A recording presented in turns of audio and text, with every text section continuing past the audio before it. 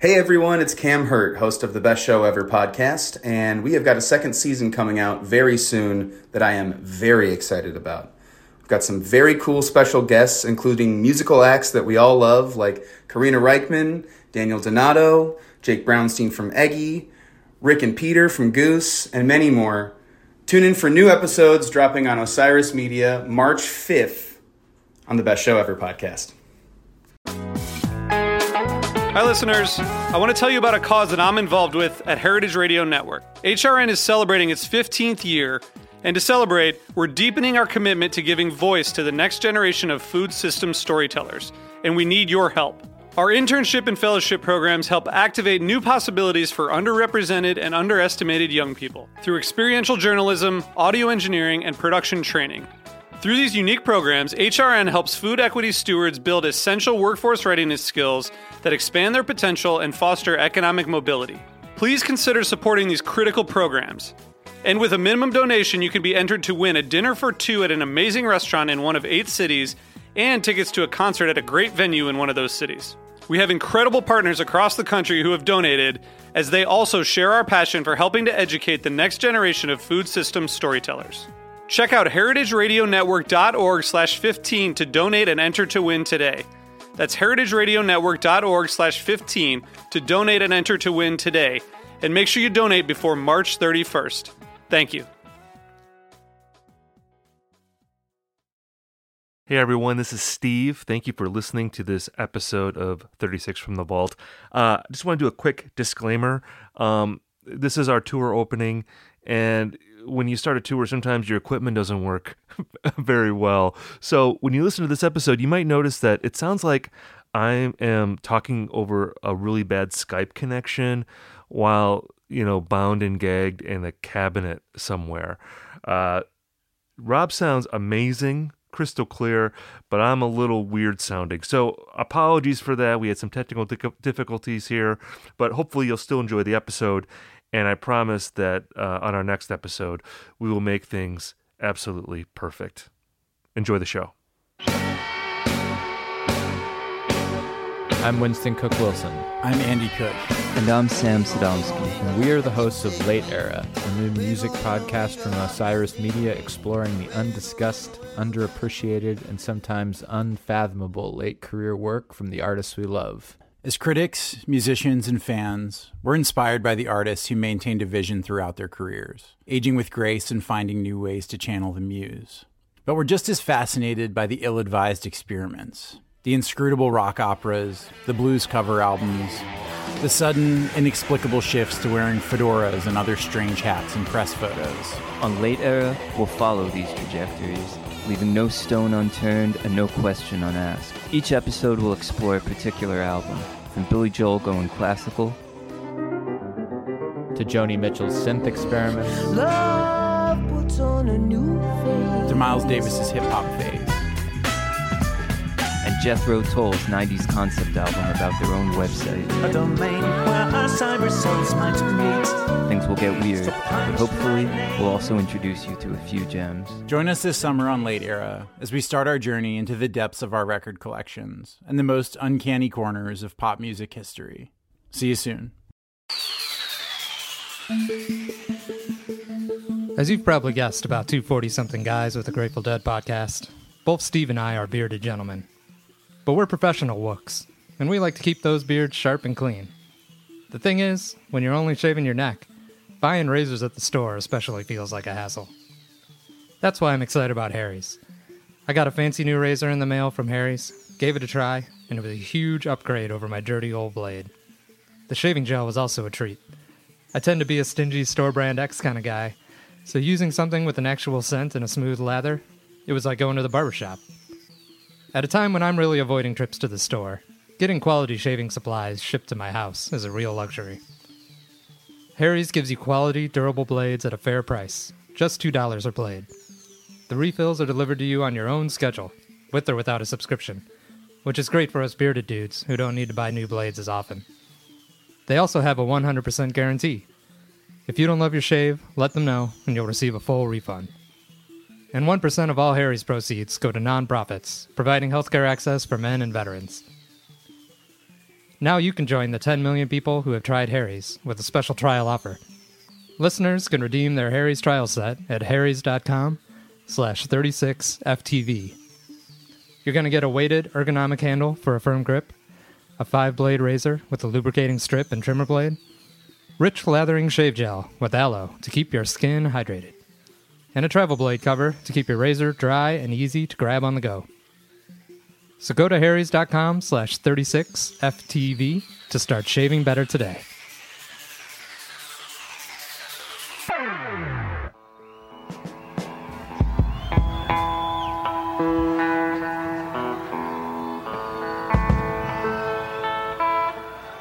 So like what they say about the first show of the tour, they always say like that's the show you don't want to go to, Right? Because like the band is really rusty, and I feel like our band is going to be pretty rusty, like for at least half of this episode. Yeah, jam bands especially typically don't start strong, particularly jam bands that don't practice much, and I think the Grateful Dead fall into that category. And it's not like we've been, holing up in our rehearsal space and talking about random Dead shows the last couple months. So yeah, we're going to take a little while to warm up, get our legs back too, I think. Yeah. I mean, I feel like by our Dix Picks 8, Dix Picks 9 episode, we had the telepathy going on. We knew, okay, Rob's going to solo here, I'm going to solo there. We didn't, we had the unspoken communication going on. And then you take a break, you go off to your lair, I go off to mine. You gotta get back to that telepathy. I think we'll get back there sooner than we did in our first season, because that was like, we just got the band together and we had to play gigs just to get our sea legs. We know how to do it, but we might really not know what we're doing here for a little bit in this episode. There might be some bum notes, missing some cues, talking over each other a lot. Yeah, I've been like running some scales by just like talking about the Dead to my kids, and it's not the same, Steve. They don't give me that conversational volley that I crave when I'm talking about some hot Dead shows. Yeah. So we'll get there. The first set will be a little stiff, I think, but second set will be rolling. Yeah, it'll be a little stiff. Well, did you take a sabbatical at all from the Dead during our break? Were you I'm not going to listen to the Dead for a little walk? I want to be fresh. I think I did. I bet it lasted about 48 hours, and this is just always the way with the Dead or with Fish, those two bands in particular, where every time I think I'm sick of them, it literally just takes until somebody sends out a tweet that says, "Oh, hey, you got to hear this, 1973 Eyes," and I just can't resist. I'm like, oh yeah, I'm going to click on that, and then 5 minutes later, I'm like, oh wait, I was going to take a break from the Dead, wasn't I? Oh well. So no, I would say my Dead listening went down, 25-30%, but it was not a sabbatical in any sense. I unplugged for a little while. I took a step back. I know there's people listening to this that probably listen to the Dead every day, and Sure. they are repulsed by the idea that you would ever take a break from the Dead. But I don't listen to anybody every day, and I'll say last season I was listening to the Dead. I listened to them pretty regularly for several months, and it wasn't just Dix Picks. It was I just got into a Dead frame of mind. Then I had to take a step back a little bit from the Dead, but the thing is that June came around. And I'm hanging out in my backyard all the time. I'm having cocktails, enjoying the sun and the fun. And it's are you not going to throw on a sweet 70s era Dead show in that kind of environment? It's impossible. So I totally just slip back in. Absolutely. Into my old habits. Yeah, the weather has been a big force. We did a poll actually, during our break that turned out, pretty interestingly. We pitted May against July for what the best month is to listen to the Dead, and July inched it out. So, yeah, it's this time of year where once you start spending a lot of time outside and you got that summer wind blowing on you, it's they're the best band to put on, right? Yeah, I think so. I mean, wasn't there it was sort of a weird choice too? It was November or something? Isn't it like a winter month? I put in October and December. December was like just a control group to test for any narcs. I don't know anybody who listens to the Dead in December. Or I mean, people listen to the Dead in December, but would say, "Oh, December, Christmas season. That's the best time to listen to the Dead." Ironic, I guess, since we're covering a December Grateful Dead show today. Yeah, but that's true. October, I think I actually voted for October because I kind of like a fall Dead show. I think they're a very good fall band. It's almost like there's different types of Dead or different eras of Dead that fit different seasons too. Like fall is definitely more like a folksy Dead, whereas like July I feel like is like the hot, more rockin' Dead. Right. I was gonna say like you want to listen to Brent. I think in like July. You know, you want bearded, soulful, raspy, silky. You want all those things. Yeah, and then like in the fall, maybe you want more 60s. Yeah. You know, like that seems like a good thing. I wonder if the Dead ever considered recording like holiday music. Like if Jerry dressing as Santa on like an album cover. It's too easy, yeah. Doing like a really, really long version of the 12 Days of Christmas. Like that song is interminable anyway, but then there's like a sweet 5-minute Jerry guitar solo between each verse. It's no longer than Desolation Row, right? It feels like it. I don't know if it actually is. I think it's time to introduce the show. This is 36 from the Vault, presented by Osiris. This is a podcast about the Just Exactly Perfect Brothers band. Exactly. If you haven't listened to the show before, as we've alluded, we took a hiatus, I guess, after our first season. And now we're back. We're calling this our summer tour. Our first episode's going up in mid-July. And, I mean, the season's going to last, I guess, well into the fall season. I think we're going to end like in November, but we're going to call the whole thing our summer. It starts in the summer. No one else is touring right now except us. We're the only ones with the guts to tour right now. No, it's not about guts. Of course, we're glad people are not going to shows right now. As much as Rob and I both miss going to shows as much as I'm sure all you do too, but we have to look out for each other and abstain for now. But fortunately, there's like all these Dick's picks for us to get into this season. The Dead left us with thousands of shows to listen to. And what's more socially distant than listening to a show from 43 years ago? Exactly. You can't, and by the way, we're talking about Dick's Picks 10 in this episode, which is December 29th, 1977, Winterland Ballroom, San Francisco, California, with a little dash of 12:30. I'm guessing that there were all sorts of viruses circulating at Winterland. Yeah, the Wook flu was a thing back then too, right? Yeah, and yeah, exactly.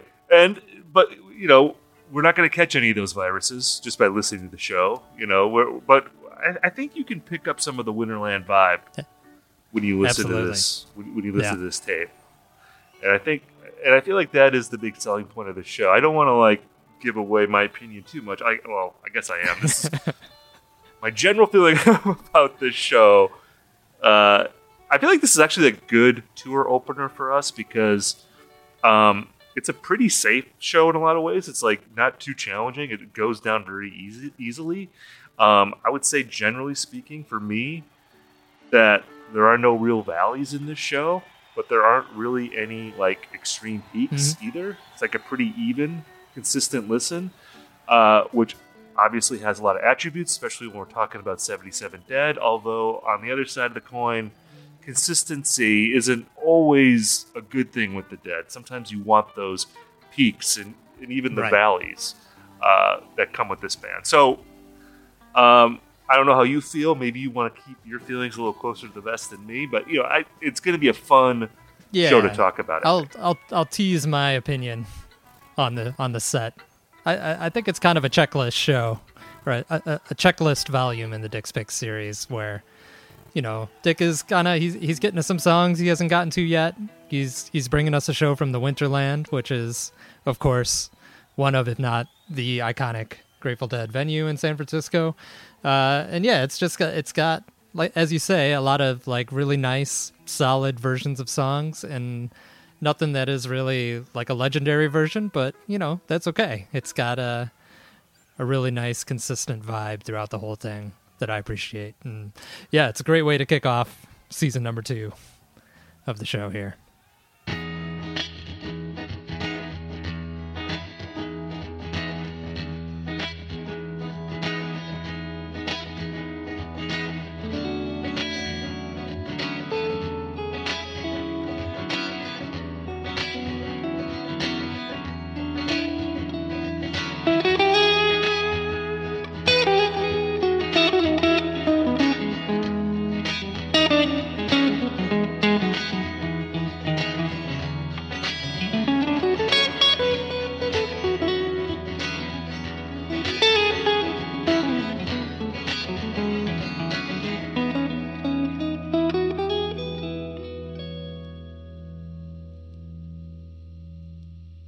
Hi, this is Chad Nicefield. And this is Justin Press. We're the host of Making Waves, the Shiprock podcast, a part of the Sound Talent Media Podcast Network. We're inviting you to sail away with us on an epic journey in musical enlightenment. Every week, we bring you only the best artists in rock music and discuss everything from the cruise, to the stage, to the saga of being a professional recording artist. We'll have lots of special guests along the way, so tune in every week. Your stateroom is available every Monday morning, so welcome aboard.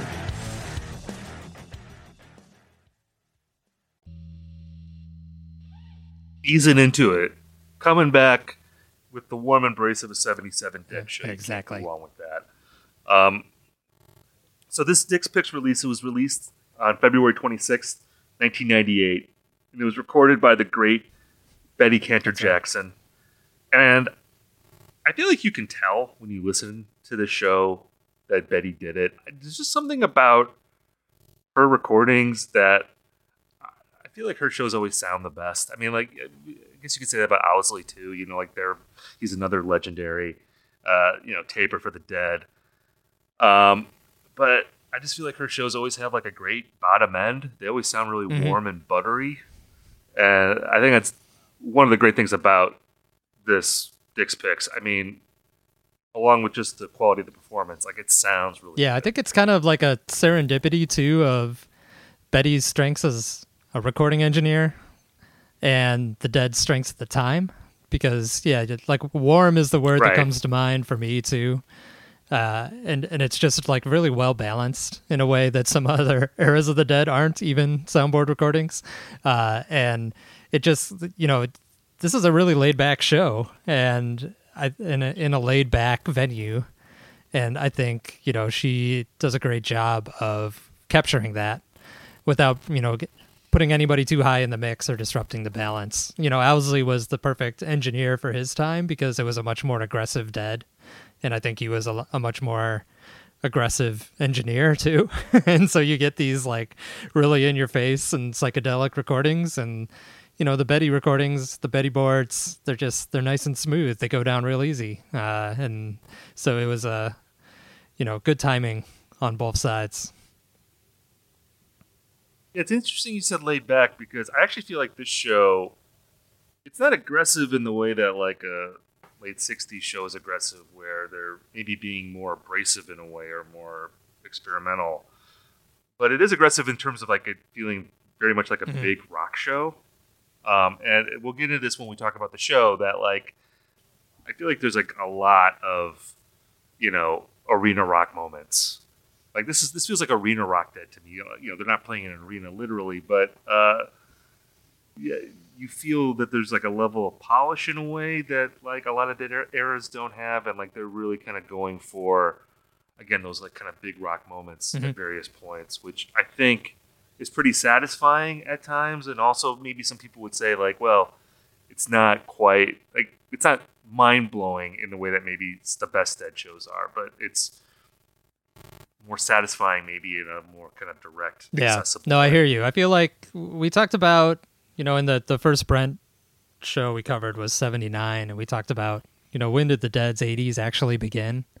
And I think we sort of agreed that it was when Brent joined the band in 79 and they started, shifting in sound. But I was thinking about it with this show too, that it feels like there's the seeds of the Dead's 80s are already starting to crop up here, where they're, I want to say more professional, but that's totally on the relative scale of Dead professionalism, because of course there's still long periods of tuning and songs that go completely sideways, but there's something that's just a little bit more like mature and confident, and also a little more structured in a way that I think takes a little bit of the excitement and the edge off the show. And that's something that I feel like they kind of got, I don't want to say trapped in the 80s, but it sort of defined the 80s. Like there was more structure to the sets and more, playing inside the box and making the same set list decisions and things like that. And I think you're starting to see that here almost in a way that I don't think you even see in May 77. Like I feel like there's a huge difference from May 77 to this show in December, which is really fascinating to hear. Yeah, totally. Yeah, I'm excited to kind of explore that more once we get to the set. I think with this album, what makes it unique for Dick's Picks is that it's the first one where it's a show plus filler material from another show. And it's interesting because it's not the complete show. They cut 2 songs. It must have been The Roses and Sunrise. Of course, they cut the Donna song. The Donna song has to go. Sunrise, I believe, that was on Dick's Picks 3. Another 77 show.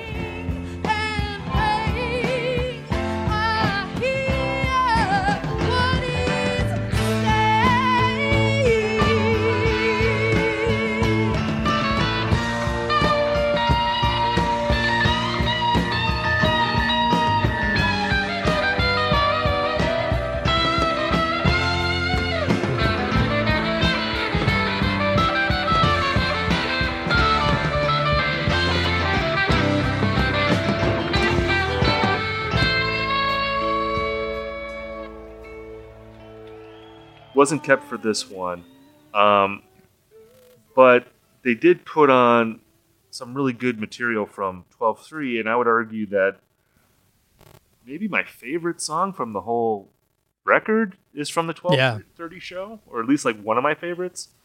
So yeah, I guess they were trying to make room maybe for the extra songs.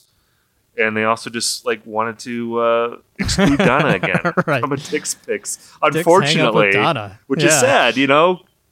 Yeah, well, exactly.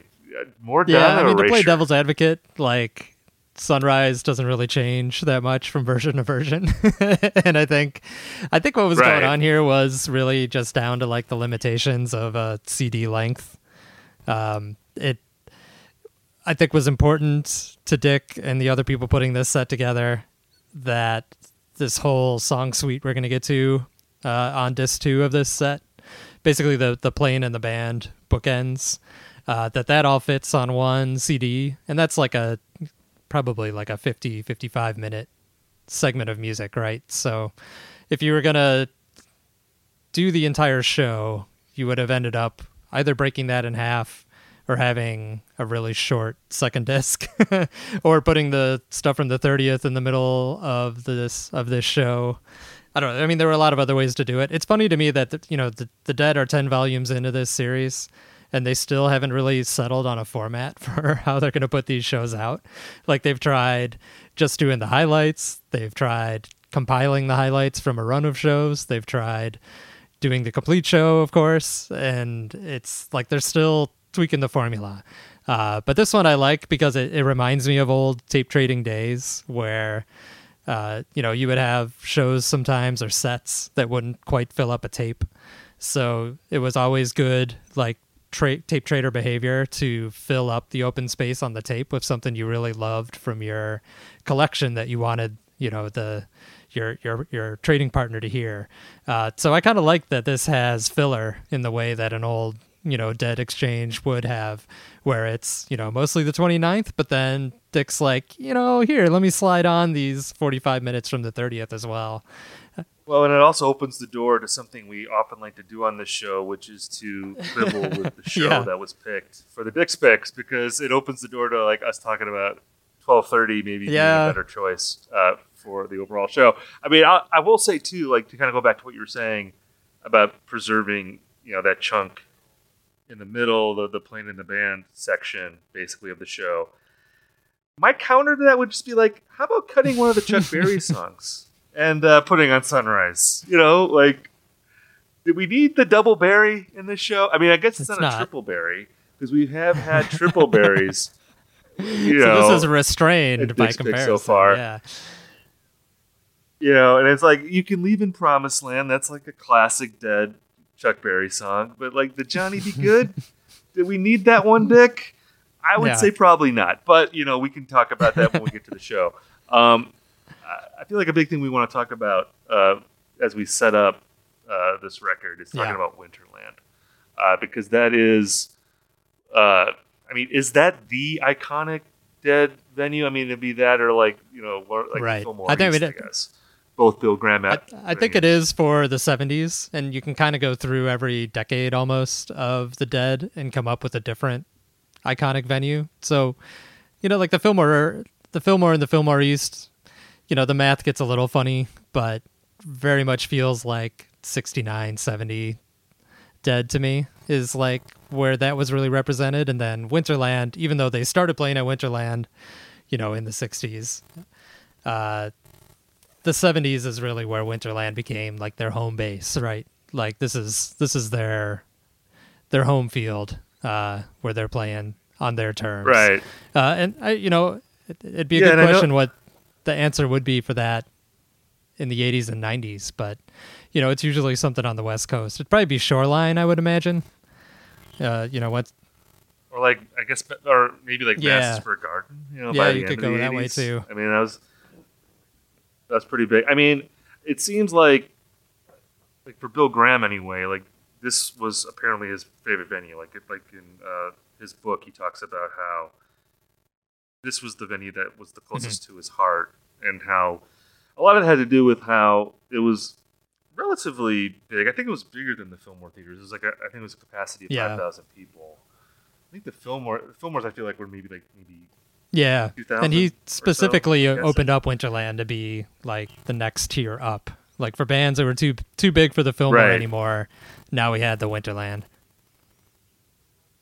So it's like bigger than like a regular theater, but it's not quite arena size. And from how people have described it, they've said that it has the intimacy of a living room. That it felt smaller than it was. And that probably, I'm guessing, had something to do with the fact that it was kind of a dump. I mean, it wasn't like this overly stuffy place. They've talked about how, like, toward the end of Winterland, that, like, pieces of the ceiling, like, were literally falling down, like, during shows. And, like, the neighborhood wasn't very nice, but it was a place where you could go and really feel comfortable. I think a lot of that. It seems like I think the intimacy too kind of came from what it was originally built for, because it was like an ice capades theater that when it was built in the 20s. So it was meant to be like, it was sort of in the round. Like there were some cool pictures I found online that it had this, it was a big ice rink in the middle, and then like rows of like bleachers of seats all around the ice rink. So when they converted it into a rock venue, it's just like they plopped the stage down on one end of the ice rink. Still had the bleachers on the side, and there was a balcony up top. But it sounds like even though it held 5,000, you really felt like you were on top of the stage, no matter where you were sitting. And it really had this sort of communal vibe, that people talk about the rock scene having in the 60s. This idea of like, you would go to this venue, and sometimes Bill Graham actually served food. He'd serve you a banquet of food, and obviously the most famous example of that is the Last Waltz concert that took place in 1976 on Thanksgiving, and like they served Thanksgiving dinner to the audience at that show. And I feel like for me, like that, and I guess the Grateful Dead movie are where I get my impressions of that theater from, like because they show a little bit of like the outside of Winterland at the beginning of the Last Waltz, and in the Grateful Dead movie you see people like dancing in the audience and that kind of stuff, so that gives you a taste of like what the vibe was like. But it really is one of those things like where like you said, it opened in like I think the mid '60s or so. Was it like '66? I think it opened. Bill Graham had it, and then closed in '78. And obviously, in the '60s, it was very much all the Bay Area bands that were big at the time. And then in '78, like the Sex Pistols played their last show there. Like it kind of shows the arc of that venue as well as like the arc of rock music. And it really was that thing like where, like in the Bill Graham book, they talk about how like when Winterland closed, that was like the end of an era, and people were never as, it was never that intimate ever again. It was now going to be a business after Winterland closed, which, I tend to view that romanticism with a little bit of cynicism, because it was the late '70s. I feel like the bloom had gone off the rose and sort of the innocence of rock by then. But, it does seem like the kind of venue that would be hard to imagine existing today, like in the age of Live Nation. Sure. Like Bill Graham may have given birth to all of that, but at the time, it now it looks, very homespun in retrospect. Yeah, I mean, it's funny how much, like, the more you read about the Winterland, the more people talk about what a dump it was. And it basically closed in '78 because Bill Graham didn't want to pay to bring it up to code. And as you were saying, pieces of it were falling on fans when Phil dropped an especially loud bass bomb and that sort of thing. So it's I think it's very easy to over romanticize it. I mean, I also think you mentioned The Last Waltz, and that's, without The Last Waltz, I feel like the Winterland would just be associated with the Grateful Dead, and so Deadheads would really love it. But The Last Waltz kind of lifted it up into rock history. But I think it's important to note that they really prettied up the place for The Last Waltz. So if all you've ever seen is The Last Waltz, and you're imagining a place with chandeliers and this beautiful red backdrop and candelabras and all this, I guess it was like that for pretty much that night and that night only. And the rest of the time it was just it was an old ice rink that was, falling apart 50 years after it had been built. So even I feel like, the Grateful Dead movie, it's pretty dark out in the audience, but it does seem like, it kind of has a warehouse vibe. It's not really, other than the fact that everybody is very close together to the point where it's almost hard to see where the stage separates from the crowd to some extent. The building itself didn't really have a whole lot of magic, but part of what's so cool about the Winterland is that it had a lot of regulars. I feel like a lot of the people that went to see the Dead at Winterland, they saw them, dozens, 20s, 30s, 40s, a number of shows, to the point where they had local clubs that would go and sit in the same spot all the time, and they had banners that would say Marin County Deadheads.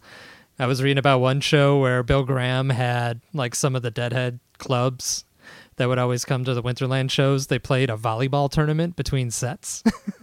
So they somehow set up a volleyball net, and they would pit the Los Angeles Deadheads against the Marin County Deadheads and have them play against each other. And they had all these, regular signs. They had the this many days since the San Francisco Dark Star sign that people would put up all the time. And it just, it feels like it was the band's clubhouse. And it was just all their family and friends were there, and they knew everybody in the crowd, and the crowd knew everybody else, and they had their regular spots they always sat in, and their routine for going to the shows. And that's what sounds really nice about it to me, is it's just here's one consistent thing in this very tumultuous world of the Grateful Dead in the '70s. Right. I mean, and in that respect, it seems like the romanticism is justified, where the Dead could maybe feel like a local band for maybe one of the last times in their history. Certainly by the '80s, it would be hard to say that, when they were playing stadiums and stuff, it'd be hard to say that they felt like a local band. But I think they played Winterland 60 times over the course of a dozen years. And in '77, in addition to this stand at the end of the year, they basically played another stand at the beginning of their tour cycle in March. So it was they started at Winterland and they ended the year at Winterland. It was okay, we're going to go out in the world. We're going to launch our tour, by warming up here, and then we're going to do sort of the the hero's welcome at the end of the year, which is like a really kind of cool thing. If you lived in that area, that you could just drop in. It's like, oh, like I'm gonna see my favorite band. I'm gonna play some volleyball with my bros, and then we're gonna do that. It's like, what other band has had Right. that? I wonder. Like, I can't imagine another band that had like volleyball tournaments breaking out during the intermission. Yeah. That is thoroughly unique. Well, I for the love Dead. that Bill Graham was like, his reputation was as this like extremely stern, like business first guy. And yet there were always these weird hijinks at Grateful Dead shows. I think it was like the Grateful Dead brought out the prankster in him or something like that. But there's like shows where he had like live horses come out in the audience. We're going to talk about it, the New Year's Eve gags, because they would typically always do New Year's Eve at Winterland. And I'm pretty sure I read somewhere that like the highlight of Bill Graham's year was being involved in the New Year's Eve gag at the Grateful Dead show. So it was like he got into some hijinks whenever the Dead came around, and every other band that came through, he just like yelled at them about the bottom line, pretty much. Right. Well, there's that story too about how like Bill Graham he had a nickname called Uncle Bobo. He hated it, and like Bob Weir, it's like Bob Weir gave him that nickname because it was like Bill Graham, or it was Bill Graham's birthday, and he's like, we have a birthday present for Bill Graham, and we're gonna start calling him Uncle Bobo. And it stuck, and he got like really pissed off about it. Like it like legitimately irritated him. Oh wait, I think it's Uncle Bobo. I'm saying Uncle Bobo. Well, it could be Bobo or Bobo. Anyway, he hated the nickname. I think that's hilarious. But yeah, they did have that thing, and it's kind of cool to see that side of the Grateful Dead, because I feel like you don't really get a chance to see that goofiness with this band sometimes. So I like that. And I think that feeling permeates this entire show. So that's one of my favorite things about it, is that you feel like you're in Winterlands. And it, from the very start with, Bob's silly banter all the way through the music, like you get a little taste of what it was like to be there, which is cool. Well, that's something I was trying to keep in mind listening to this. And I think, as much as like you and I, maybe other people get annoyed by the old heads who are like, you never even saw Jerry Garcia play live. Like, how can you have an opinion about the Grateful Dead? Like those kind of people. I do think, obviously, there are certain things that you get from this band when you actually got to see them. And it maybe doesn't always translate when you're just listening to the tapes. And I think this show, in particular, I think the environment in the room would have been incredible. I mean, it would have been so fun to see the Grateful Dead during a New Year's Eve run at Winterland. I mean, I can't imagine a more fun environment to hear them in. Yeah. And, like I was saying earlier about how I felt like I was kind of, giving them backhanded compliments about how consistent this show is, and like how there's maybe not a ton of risks being taken. But I think it's worth remembering that, again, this was like a holiday time show where people, I think, first and foremost, wanted to have a party. Yeah.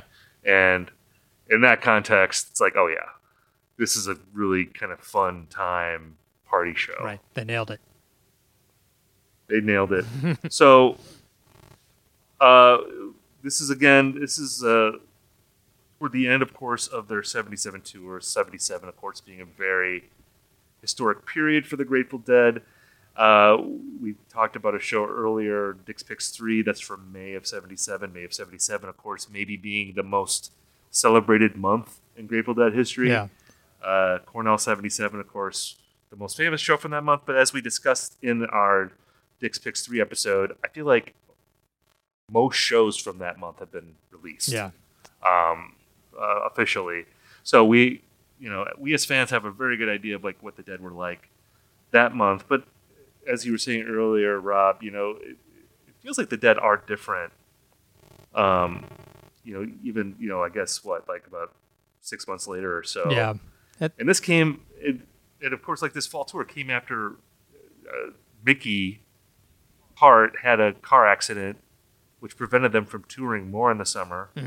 One of many instances of Mickey Hart messing up the Dead's momentum either on stage or on off. a larger scale this time. Yeah, it's like one of the great what ifs of Grateful Dead history is because they had a whole summer tour booked, and then Mickey accidentally drove off a cliff and really got fucked up. It sounds like didn't quite realize until reading some more of these Dead biographies recently how severely injured he was, and it's actually kind of amazing that he was back by September. They were off the road for 3 months essentially. Came back with the big Englishtown show, which we'll be covering in 5 episodes. And he's talked a lot about how he felt like he was barely holding it together for that show, but apparently he was good enough that they could do a full fall winter tour. And yeah, I think that we talked a lot in the Volume 3 episode about what made May so special. And I think kind of the sort of least mystical answer to that is that they had just practiced a lot to record Terrapin Station, and the drummers were tighter than ever and the band was tighter than ever. And so it kind of makes sense that if they were forced to take 3 months off, that they would lose that edge that they had for May from just like practicing a lot. So it's natural that Fall 77 has a whole different flavor to it, I think. I just wanted to ask quick, why didn't they just tour without Mickey? I mean, they had just played. They had a bunch of years where they were one drummer band.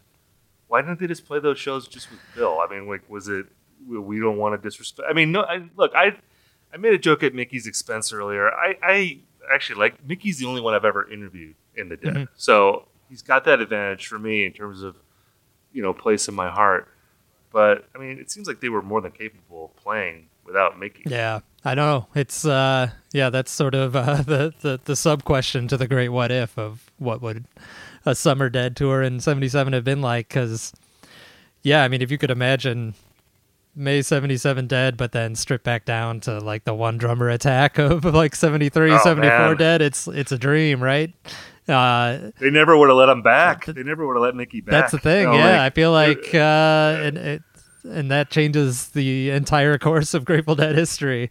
In some alternate universe where a pandemic hasn't shut us down, there's an amazing Grateful Dead where Jerry is skinny and still alive, and they've continued on with one drummer, and I don't know, all the keyboardists are there too, and everybody's happy. but yeah, it's a bummer, but that's why I find this show and this period of time in the Dead really fascinating, because I think that was an unplanned detour to what they were working towards. And you can hear, as I said earlier, a lot of what the Dead turned in later, starting in this era, I think, starting in these months.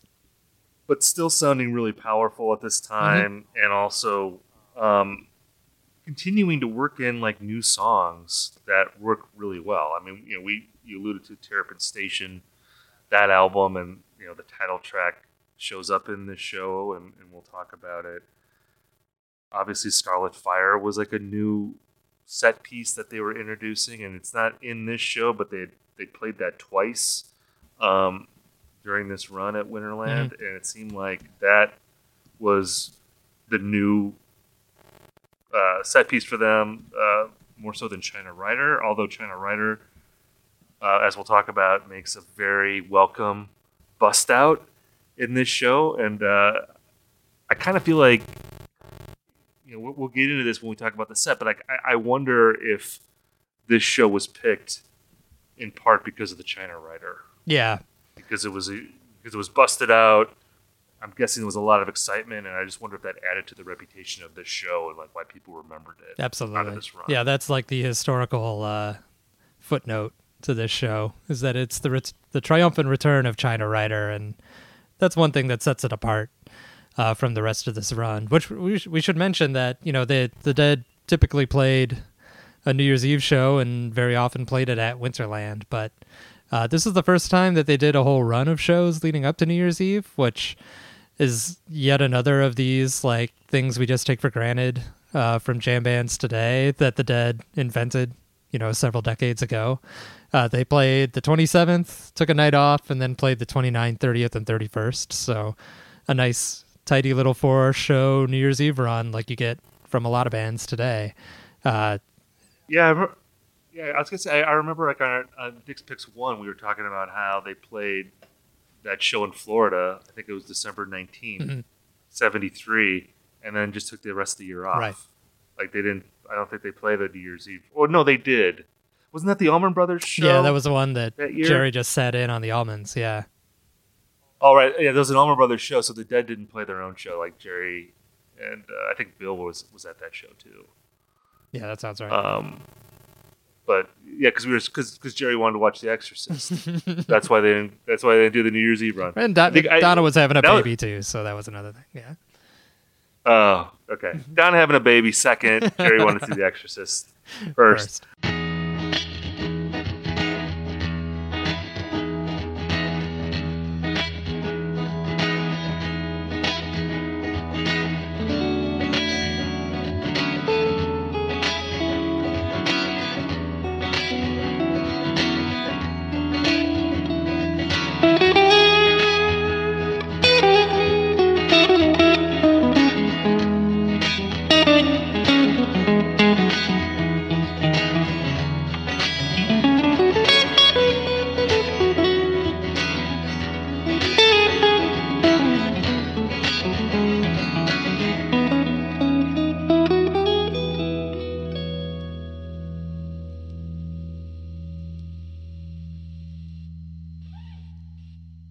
Okay, well, before we get to the show, let's set up the scene like we like to do, talking about like what else was happening in pop culture at the time of this gig in '77.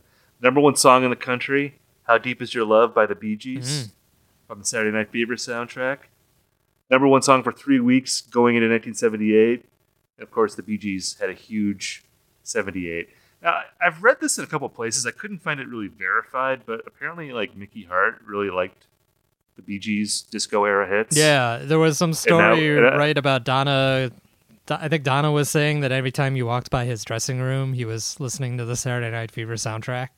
And I think we wondered. Oh man, we wondered in that Volume 3 episode whether it was Bill or Mickey that brought the disco edge to the Grateful Dead in '77, and it sounds like it was absolutely Mickey, which we should have known the whole time from that stash. The mustache he had just screams like I'm hitting up the disco as soon as this show is over. So yeah, I think it feels we have like ample confirmation now that he was the disco guy. Oh man, I'd love to see Jerry's face walking by Mickey's dressing room. And like, by the way, I love that album. I love that movie. I'm a fan of the Bee Gees like throughout their history, so like I'm not knocking that stuff. I'm just imagining Jerry's reaction. He might have been into it. I don't know. Well, he might have liked it. I mean, like the whole Mutron thing is sort of disco-y too, I feel like, or it's coming from the disco funk world. So yeah, Jerry was game. I think he was down for it. And if he wasn't, they wouldn't have done as much as they did. So yeah, he had to at least give his tacit approval. It's interesting though, because like that 77, that Dick's Picks 3 show from '77, I feel like is decidedly more disco than this show. Absolutely, yeah. Yeah, I feel like they've kind of like burned it off a little bit during the break. And there's a few songs coming up that we'll mention that I think are like, it's like they turned down the disco knob 50% from the last time we heard them. Is that just because like Mickey was still injured? Like he got the disco beat out of him by the car accident? Yeah, he couldn't do the 4 on the floor anymore. I don't know. I think maybe they just kind of decided that it had run its course. They're still doing it. Like, they haven't even started Shakedown Street yet, which is, by far the most disco-y Dead song. They were like discofying like Jack Straw. Right, exactly. All the cowboy songs getting discoed up has kind of gone out the window. I don't know. I mean, the charts are really interesting for this week because I feel like it seems like this is the point where disco had fully now crossed over to being the pop sound in America. And, up to that, disco, of course, started, several years or a few years before that. So it was kind of this cool hip thing that, maybe not everybody knew about, and you could see how it would be this fresh new sound that would appeal to people like Mickey Hart. But now that the Bee Gees are doing, How Deep Is Your Love is it's a really good song. But there's also some kind of like schlocky disco, like the Star Wars theme is on the charts at this point. And once you're getting into these like novelty disco hits, that's kind of where its cool curve is starting to bend towards being corny. But Best of My Love by The Emotions was another that's a disco-y song. That's actually the song that plays first in Boogie Nights. Yeah, that's a great song. I like that one. When they show the marquee. That was still on the charts. That was actually number one the week I was born. I was born in September of 77. Yeah. So I was a wee baby when the Dead were playing this show. So the number one album in the country was Simple Dreams by Linda Ronstadt, number one for 5 weeks. She also had a couple songs in the top 10, her covers of Blue Bayou and It's So Easy. And I will say I am a Linda Ronstadt fan. I like that record specifically. And I think it has my favorite version of this Warren Zevon song called Carmelita, which is on his first record. And her cover of it, she did like a lot of Warren Zevon songs, and like she really helped popularize him in the mainstream. Her cover of that's my favorite Warren Zevon song that she does. Did you see the Linda Ronstadt documentary, by the way? Yeah, so I watched it for homework for recording this episode because like she's always she's been somebody that she's very much like a my parents' record collection person, where they had all these Linda Ronstadt records, and I thought they were just very uncool. And so she's always been a blind spot, except for the fact, that she did all this stuff with Neil Young, and that kind of won me over. Where I'm like, was Linda Ronstadt actually cool? And like doesn't she sing on Heart of Gold? She does. Her and James Taylor are doing the backing vocals on Heart of Gold. And she's like a fantastic singer. Like whatever, like even if people listening, if you're not a fan of her records, her voice I think is unimpeachable. Yeah. So I've come around on her. It's also the old like rockist prejudice against she never wrote her songs. All she did was do cover songs. So that took me a lot of years to get over her as well. But I'd been listening to her records like more recently, and so I watched the documentary that came out last year, and yeah, it was great. I mean, it makes just a really good case for what an important not just musician but female musician she was in the 70s, and it's like the fact that she sort of was the matchmaker behind the Eagles is you can maybe curse her for that, but you can't deny that had a big impact on rock and roll history. And yeah, her support of a lot of other singer-songwriters who you never would have heard of if she hadn't picked their songs and turned them into hit records. It's really impressive. And yeah, as you say, her voice is incredible. Yeah, I was gonna say like that thing about not writing her songs. I mean, she did have great taste in songwriters. Absolutely. And she helped like a lot of people's careers because she was such a huge star. Like she's doing like Elvis Costello songs, like kind of like the kind of songs you wouldn't expect a pop star of her stature to be doing. So yeah, hats off to Linda. Well, and also like the number one people that now you're like, oh, she was doing Elvis Costello songs. Of course, it makes perfect sense. But like at the time, did anybody know who Elvis Costello was in America? Like, no. she was picking these people out of the obscure bins and giving them a boost. So, and I also want to correct something that we said on the Volume 3 episode where we said that Sunrise, Donna's showcase song, was her trying to be Fleetwood Mac. Now I'm pretty sure it was her trying to be Linda Ronstadt instead. It sounds like a big showstopper Linda Ronstadt like 70s song. So I think that you can hear. I don't think she ever performed with the Dead, but I definitely feel like adding Donna to the Dead was going for a similar sort of sound. Would you say? Right. Yeah, I could see that. I could see Donna digging Linda. Linda's career went back to the 60s, so she'd been around for quite a long time. Number one movie in the country, as you might have guessed, Saturday Night Fever. That came out, I think, like earlier in December, and was an enormous movie. Another movie that was still big around this time was Close Encounters of the Third Kind, which came out in November, and like that will be an important part of this show. Yeah. Like there's an allusion to that movie in this show, and I guess we'll just save it for when we get to that point. Also want to shout out the John Cassavetes movie Opening Night, which opened on Christmas Day. I think that's my favorite John Cassavetes movie, with the Jenna Rollins and Cassavetes is in it. Peter Falk, I guess like all the usuals, but his ensemble, yeah. But great movie. This is our regular check that out. 36 from the Vault segment where you shame me for not having seen some great the 70s film. I've never seen a single Cassavetes film, I have to admit. So oh man, I came late to my film geekdom, so I'm still playing catch up. And just I've not got to him yet. It might be on the Criterion channel. I know like all of like his big 70s movies are on Blu-ray. Like I have the box set. But for any other Cassavetes noobs out there, Opening Night and Killing of a Chinese Bookie would be the two movies I'd recommend to get into the Cassavetes world.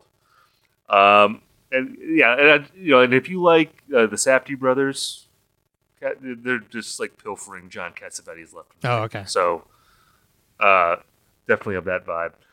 Number one TV show of this time, Laverne and Shirley. Not a surprise. All these Gary Marshall comedies were huge. Laverne and Shirley, Happy Days was number 2. Then Three's Company. Then you have 60 Minutes, Charlie's Angels, and of course, All in the Family. The ubiquitous. I'm surprised like MASH isn't up there. MASH must be like right after this. Yeah. Was it on the air yet by 77?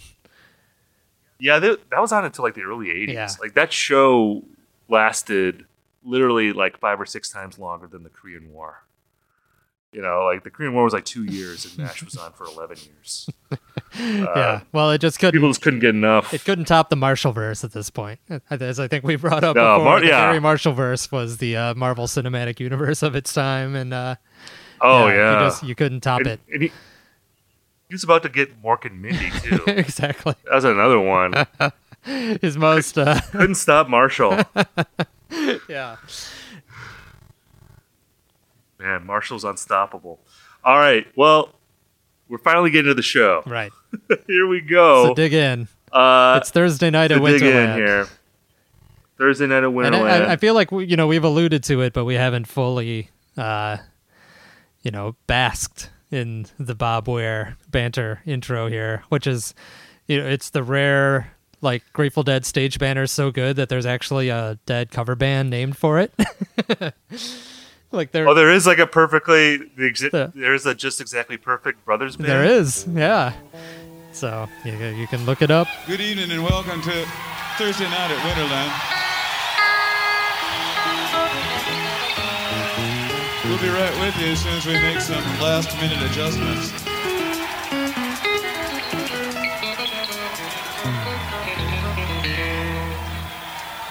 We're going to try to get everything just exactly perfect.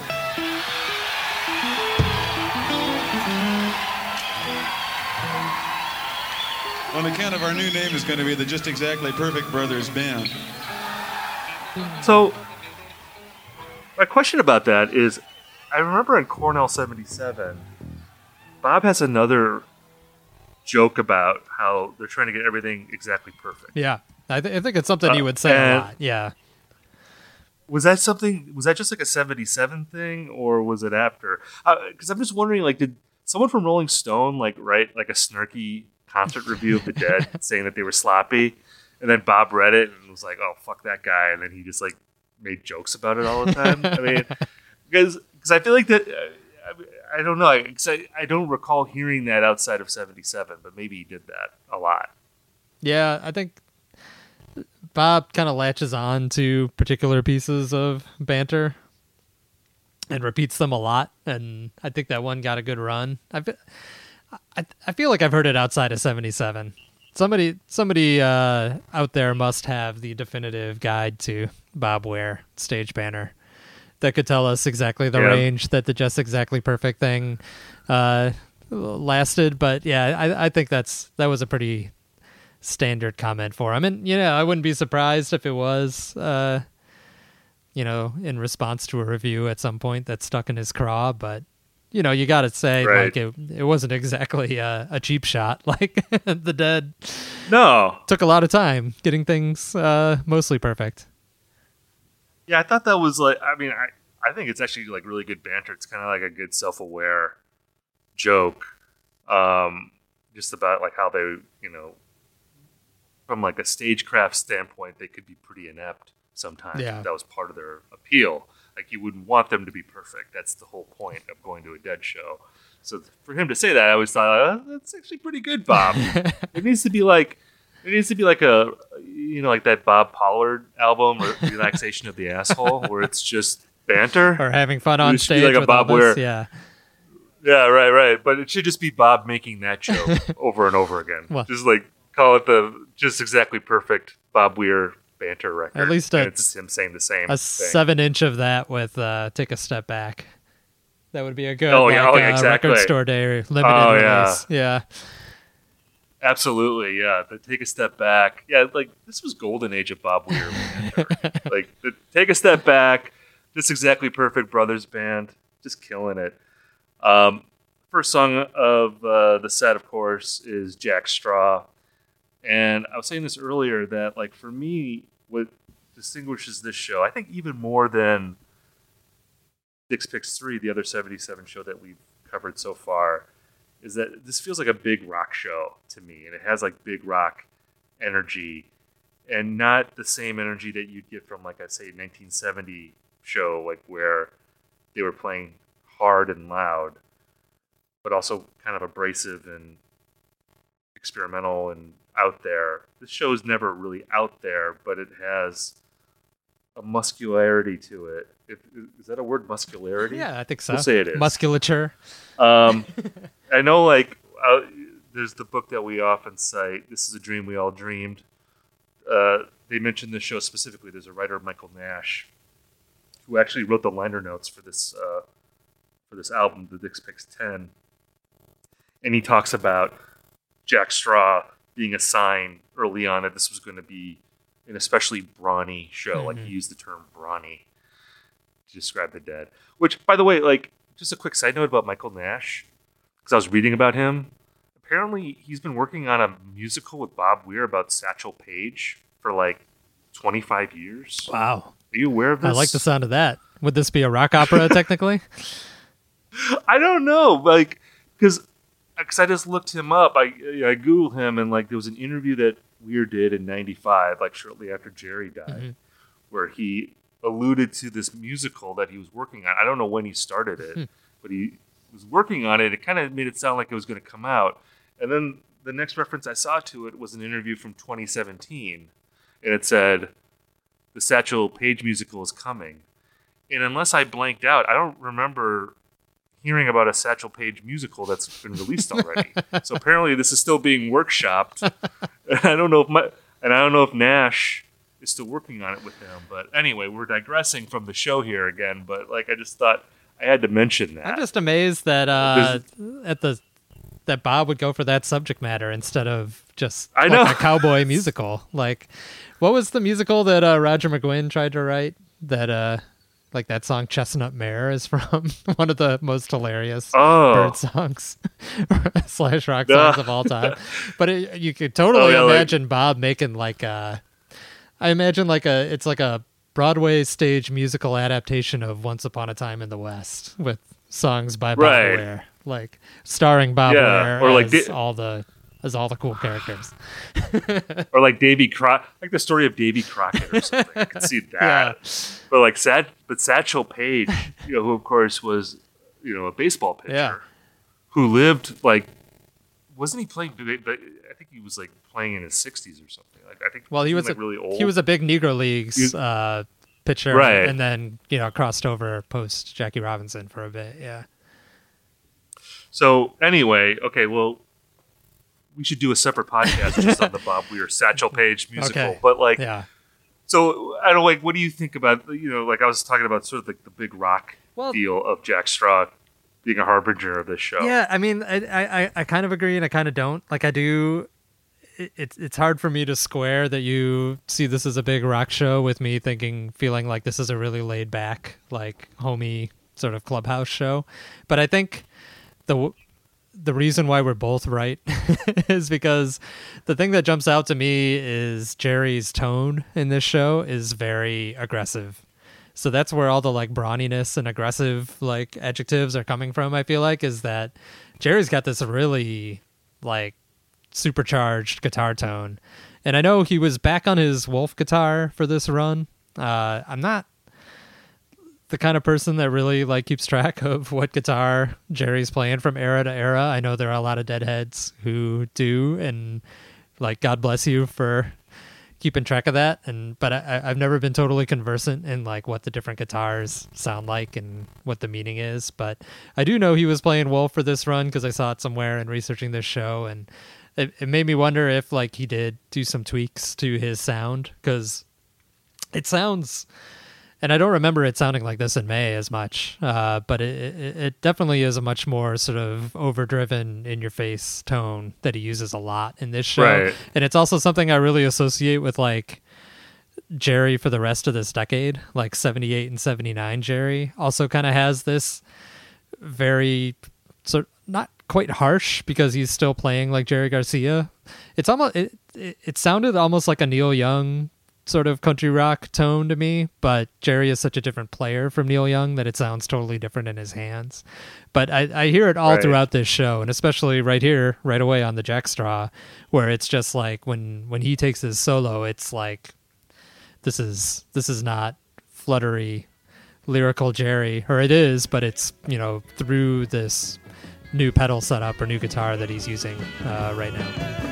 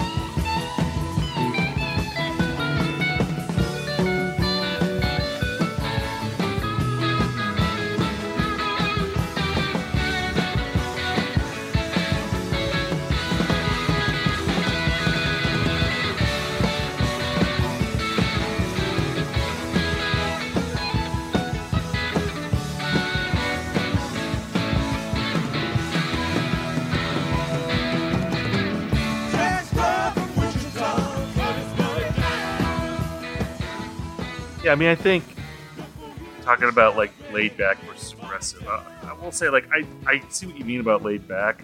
I think when I think about the Dead, you know, being not laid back, I guess I associate that with them being more exploratory and maybe them being more potentially alienating. Mm-hmm. You know, which I think they had certainly in the late '60s and they even have at points in the '80s.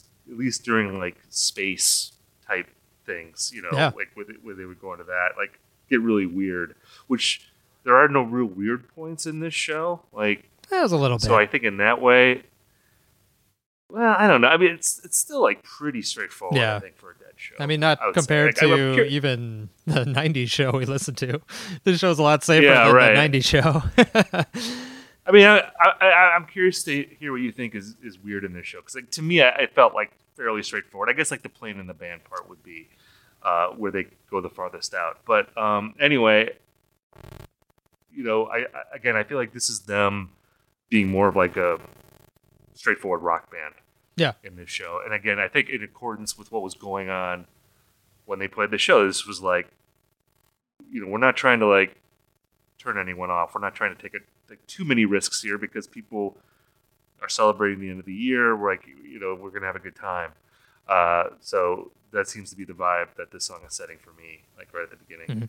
Mm-hmm. It's interesting because we go into "They Love Each Other" right after this, and My sense is that they did this combination a lot, and they would often start shows with this combination. And I think we're going to see that at various points in this show, like where there's like 2 or 3 song combinations that are often played together. Yeah.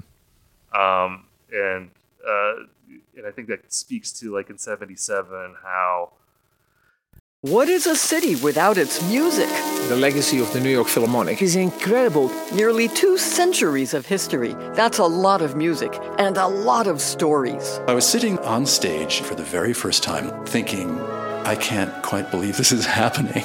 Join me, Jamie Bernstein, as we explore the history of the New York Philharmonic. It's the NY Phil Story Made in New York, a podcast about a city, its people, and their orchestra.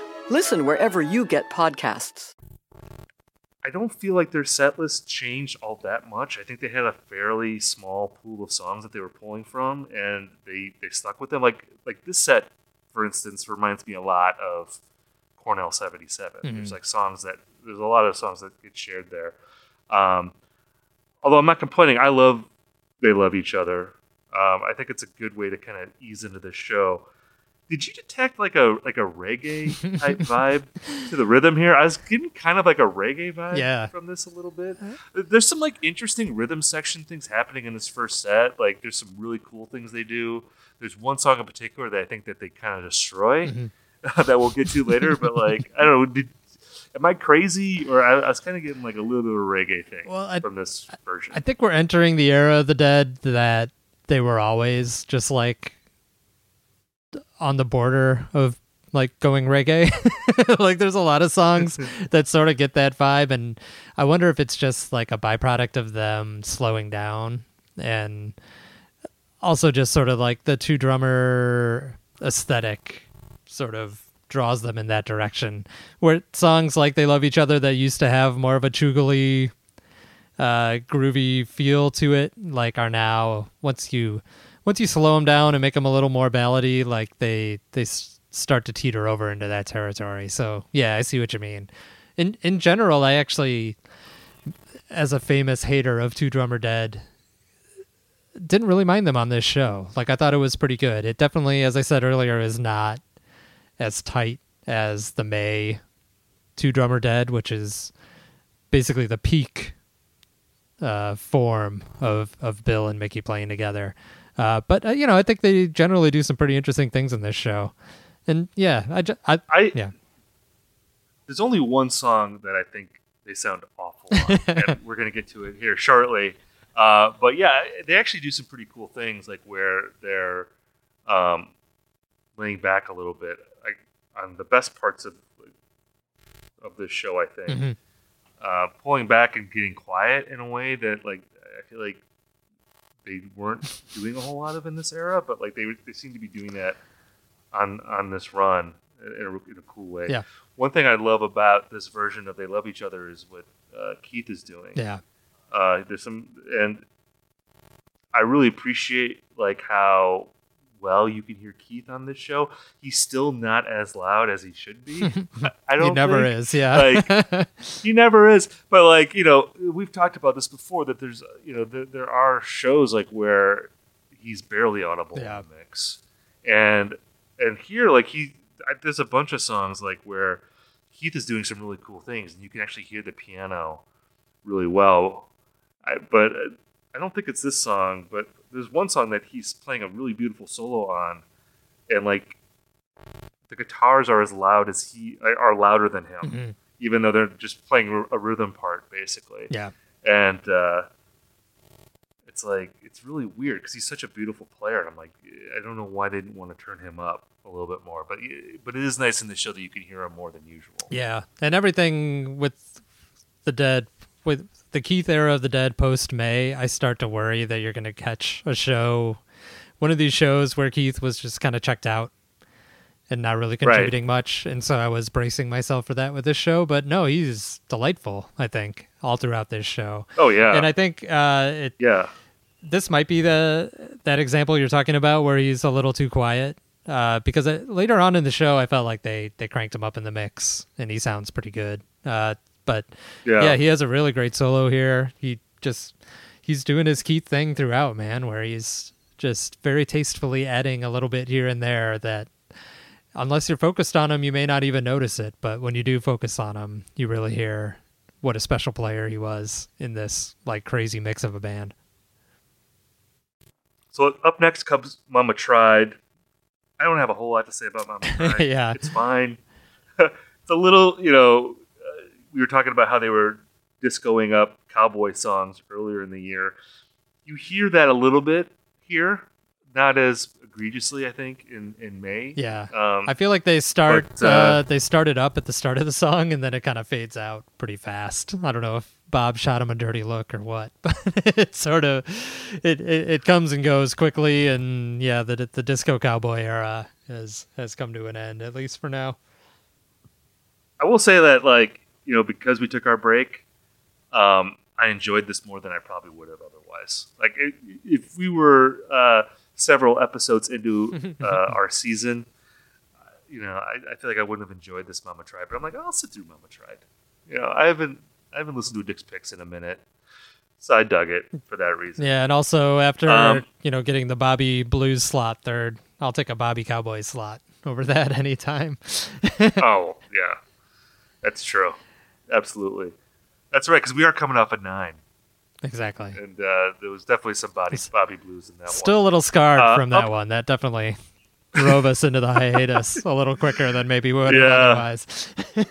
Oh yeah. That was not a triumphant end to our first tour. That was the well, 9 Volume 9 is one thing, but the Little Red Rooster on Volume 9 that was a signal to me that I could take a break from the Dead for a little bit. Yeah. So up next comes Loser, a Dick's Picks debut. Amazing, the first of many debuts, which is crazy. I mean, I feel like, man, such a great song.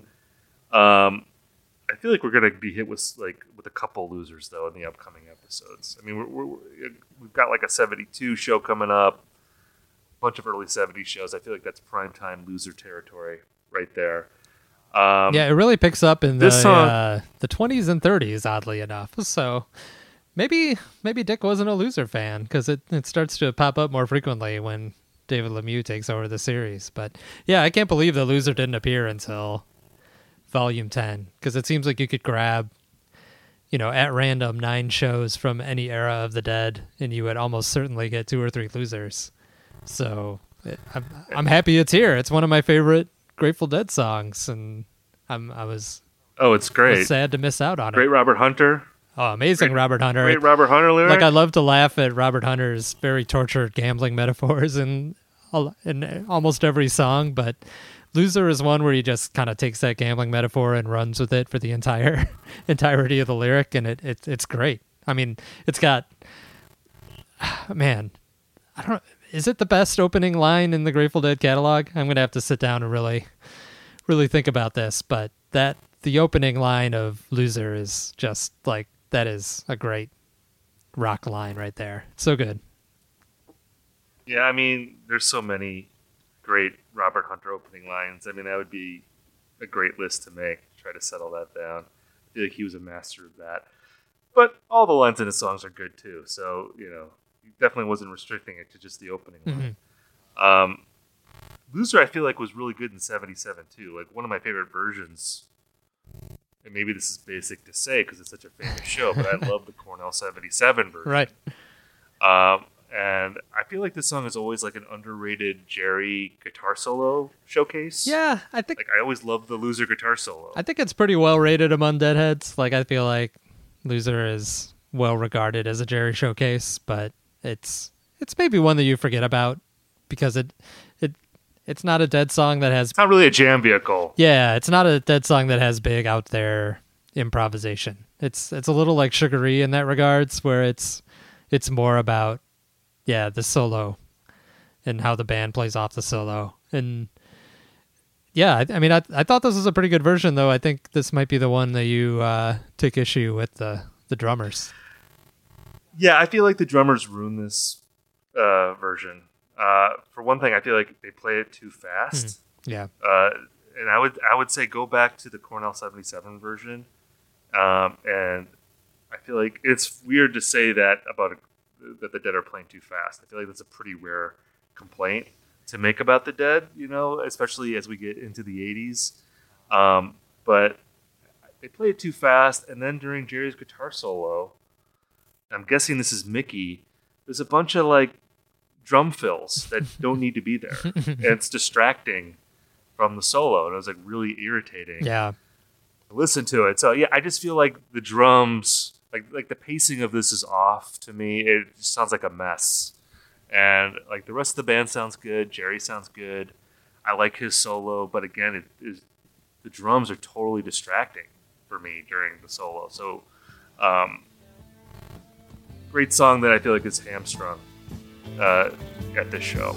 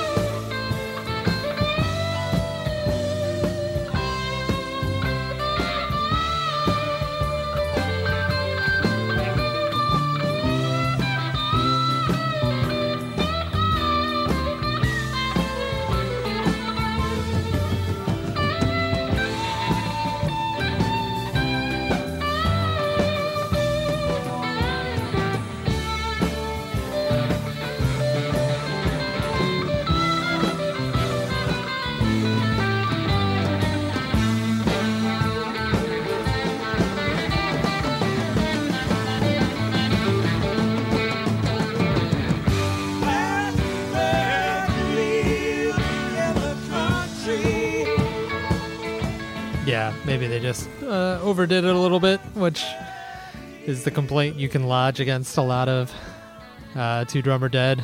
But yeah, I mean, maybe I was just happy to have it. And so I was willing to overlook its flaws on its debut voyage here in the Dick's Pick series. Yeah, I'm glad it's here. I'm glad that they finally got it in here, because there are other songs that are in this show that we've heard a million times, it feels like already, that are, well, we're going to hit that soon. So I'll just say that. Yeah. Actually, this next song I feel like has been in a lot of shows so far. True. Yeah. Which is Looks Like Rain. Dick must have loved Looks Like Rain. Or hated Rain. Or hated Rain. Well, it's funny because we were talking about Dick's Picks 9 before, and Looks Like Rain was in that show, and that was a show from '90, and I think it's very telling to compare that version, or any version really, from like the '80s or '90s to this, and we had a lot of fun with how bombastic Weir is, when he's singing this by himself, and I feel like when you compare that to when he sings this song with Donna, it really shows that this song needs Donna, in my opinion. Yeah. And there really is this thing at the end of the song where it's almost like three voices together, where it's Bob, Donna, and it's Jerry's guitar all together. And there's something about Donna's presence that pulls Bob back, and it makes the song much more tender. Yeah. And which seems more appropriate. Which, again, like, I like Bob going crazy. Like, there is a campy appeal to that in a lot of ways. But I just feel it's so much more graceful when Donna is there. And I end up liking the song a lot more when she's on when they perform it with her. Yeah. Yeah, I mean, Donna is, she's really good on this show. We talked about her in Volume 3, too, being really good. And 77's a great Donna year because she could finally hear herself. So that really brings out what a great talent she was, and that she can add a lot to these songs. So, yeah, I totally agree. This is this also kind of makes sense with the Linda Ronstadt angle we were talking about earlier, where, this is right in what would be her wheelhouse as well, like this sort of smooth California folk rock. And when you have it as this very nice duet between Bob and Donna, it comes off a lot better than maybe later on when it's a Bob solo feature. I mean, I really like that 1990 version too. And, you know, for a lot of reasons, the hiatus really helped us, because otherwise we'd be jumping straight from 1990 into 77. But in this case, it was fun to kind of compare how the song developed in reverse, I guess, because it didn't have that like really great Jerry lick that I liked in the 1990 version from Volume 9. But you could almost hear him sort of like dancing around it, like it was almost there in the climax of the song. And I appreciated that. You could hear sort of the continuity of how this song developed. I was wondering too, like, if Bob going into the falsetto when he sings it by himself, which he would often do, you know, like, you know, he does that like really wonky falsetto. Is that him just like consciously or not, like channeling Donna, like trying to get like the feminine flavor back into the song that's now gone, you know? Because it's like, I feel like, again, like not having the feminine presence at the end with Bob, it just creates a hole in the song. And I feel like it's like Bob's trying to be both Bob and Donna. Yeah. Like after Donna leaves. And it just blows up in such a big way. Well, I think Brent's probably like provided some of that too. I mean, I'm sure there's Brent versions of Looks Like Rain where he's taken the high harmony, the Donna part. But yeah, I also think Brent might have pushed Bob in some hammy directions. So maybe over the course of the 80s, it got worse and worse. And then when you didn't have Brent anymore, it was just like he was off the scales. I was gonna say, like, when you've got Bob and Donna, it's like wine and cheese. Yeah. It's very elegant. Yeah. And when you get Bob and Brent, it's just tons of cheese. We're just loaded up on the. It's either tons of cheese dairy, or tons man. of wine. I don't know which one is better. Wine and wine. They get drunk on the wine and they gorge on cheese. Man, it's just like it's a little too much. Fest. Yeah. But it's sometimes in a great way too. You know, like the excess is sometimes a beautiful thing. Yeah. So I'm not totally getting. I love the excess too sometimes. But love Donna on that song. All right, next song, Tennessee Jed.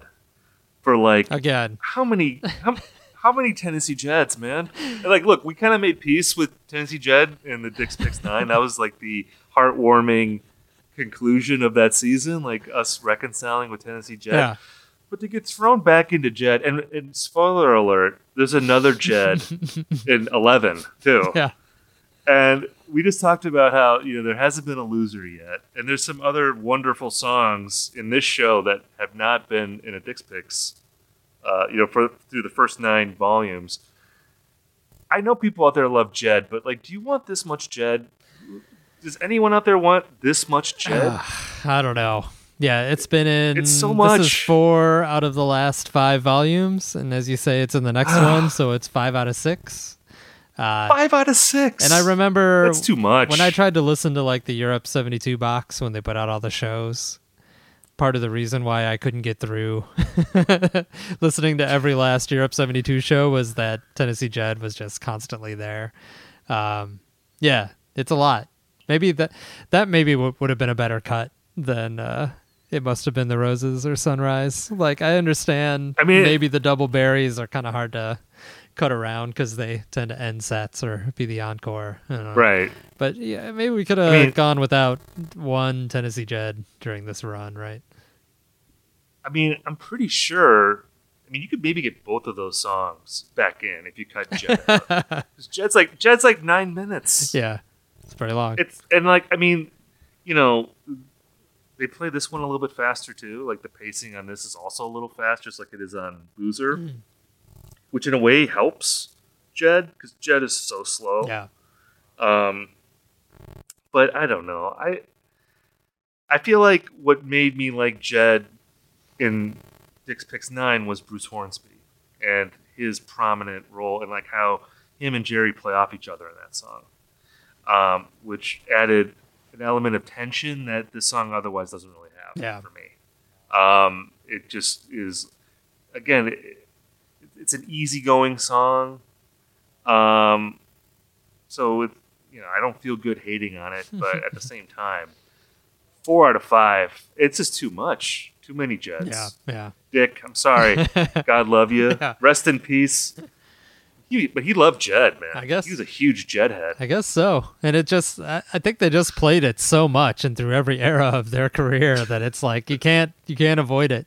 Jed is always there. Halfway through the first set, waiting to pounce. So, yeah, I mean, this part of the first set, I don't know if it's a bathroom break, but it's definitely the part that kind of makes my attention drift because it follows up Jed with Minglewood, which is another song that they just played like their entire career, and it changed a lot, but it's not one that I'm particularly ever that excited to hear. And this is another one that is less disco-y. I don't think it was on Volume 3, but they played it in May 77 and they would disco it up, and this one has cranked down the disco and is just kind of a sloppy version overall. And so it's just filling up space a little bit.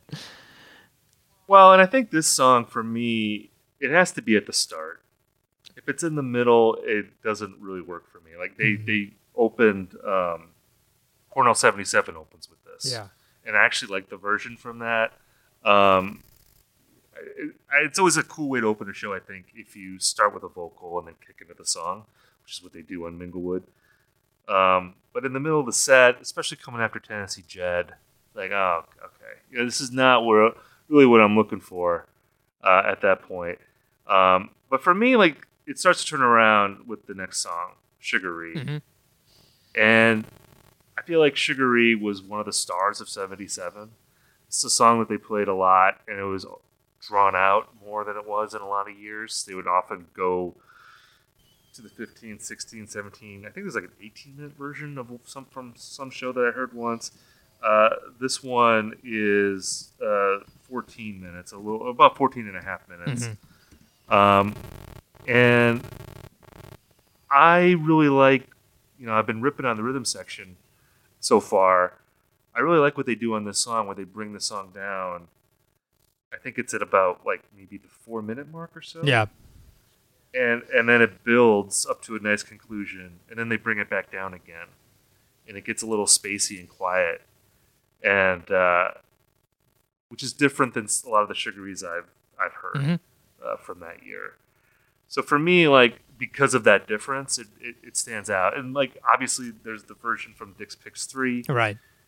I feel like you prefer that one, right? Yeah. Like that Sugaree? I mean, that was my favorite part of Volume 3, even, where I was never a big Sugaree fan, and that one just totally blew me away this time around. I guess I've just aged into loving Sugaree, and I really like this one too. I think it's not quite the Volume 3 version. Again, right. We're kind of broken records on this show, but there's not really like a single song on this Dick's Picks that is like a best ever in the best ever conversation. I think I saw a lot of people that really like the Jack Straw and think that that's one of the best Jack Straws ever. But in this case, like the Sugaree, it can't help but pale by comparison to the Volume 3 version. But it's still, I mean, it's still great. And yeah, you're right. The dynamics of how they played the song in 77 are so interesting and so well like executed. And yeah, you're right. The drummers, like I pointed them out too. Like in the second solo of Sugaree, the drummers do a great job of ratcheting up the intensity behind Jerry. The whole band is doing a really amazing job behind Jerry's solos. There's even a little part I noticed in the second solo where Jerry and Bob kind of do this like guitar harmonization, like a poor man's Thin Lizzy thing, which, the Dead were never going to be able to pull off that Thin Lizzy, like perfect unison harmony, guitar harmony. But it's fun that they give that a try. And yeah, it's a really pleasant listen all around.